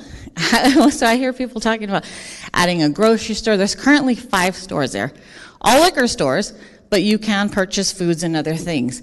One of the stores has been there 93 years, Yetos. It's a Japanese store that during the time the original family was sent to an encampment, somebody took care of the store, then they came back, and now his son still runs it. Very, very, very elderly couple. But these people have invested tax dollars, money, and time into our communities that we never hear about, the people behind the scenes doing all the work. So I think we do need a grocery store. We don't need a large grocery store. San Jose has a lot of their Safeway, which is our equivalent to Vons, the same store. They call them like a Safeway Cafe or Safeway Market, which is a grocery store, but it's a lot smaller, but it still contains everything that you need. So I think those areas, especially there in that 8 to 9 street, we can't fit anything else. There's already 2 and 3 homes on one piece of land because that's how that land was originally developed. Time's up. If you could wrap up, thank you. Okay, and I just wanted to say that name, Saticoy, that's the original Chumash name of the territory. So we continually, I know there's CEQA and there's all these laws, but every law has a loophole. We are digging up tons of villages with not a blink of an eye, and when you say make it attractive for who? How do we encompass something that's attractive to everybody, Thank you. but keep the people that we still have? Thank you very much. Oh, thank you, Matt. Thank you. Got my notes on there. Good to see everybody. Volunteers, thank you so much for putting your time in. That was a comment card. Oh, okay. It's all good. I have a few comments about some of the stuff. East side, mostly about the charm and the uniqueness of having agriculture within your community, something that really just makes our town special. And as we evolve that, of course, it has to be an economic plan that works for the landowners. So can we get unique and really creating ways, maybe it's through farm work housing, educational tours through these lands. I think that we can really start to look at unique ways to preserve our farmland as open space within our community to really remain Ventura and not LA Ventura. It's a term you hear over and over again. And from discussion tonight, I just hear housing and as many places as housing. I do think there are some good ideas for housing on here. If we pull up the slide from the college, sorry for my little hand raising there, Nada, earlier, but I wanted to just distinctly show that Big Wave Dave on Ashwood. If it's commercial red in that square, yes, right there. Maybe if we cut that property in half and put housing next to Denny's there. So if you keep Denny's commercial and almost the housing next to that, somebody mentioned they don't want to sell, but I think that area right there is a unique area that's not divided in that picture. Something else real fast on Johnson Drive. Just understanding the importance of Johnson Drive. I view this whole area on the bottom 1 zone as something that should be all the same zoning. Really make that attractive to whoever can possibly maybe buy multiple spots. I know people know more about the landowners and stuff. I see almost a property that works cohesively together, not in the dark purple now because that's overbuilt, but using the Motel 6, let's get it out of here. You know, tell the Coastal Commission we'll put a different hotel in. CHP almost went into the purple area is there. But maybe almost like a sky bridge, 2 sky bridges going across from Johnson to one side, over North Bank there, not creating the unattractive thing that I see over by the collection area on the housing, but something that can be really entering to Ventura, to really see our shine and our really attractiveness there.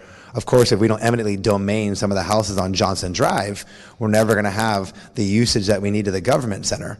That's a different story. How do we work on traffic on Victoria, on Johnson if we build in these areas? Because those neighborhoods directly above this area will be greatly affected. Thank you for your time. All right, thank you very much. Okay, one more comment. Okay, want to come up?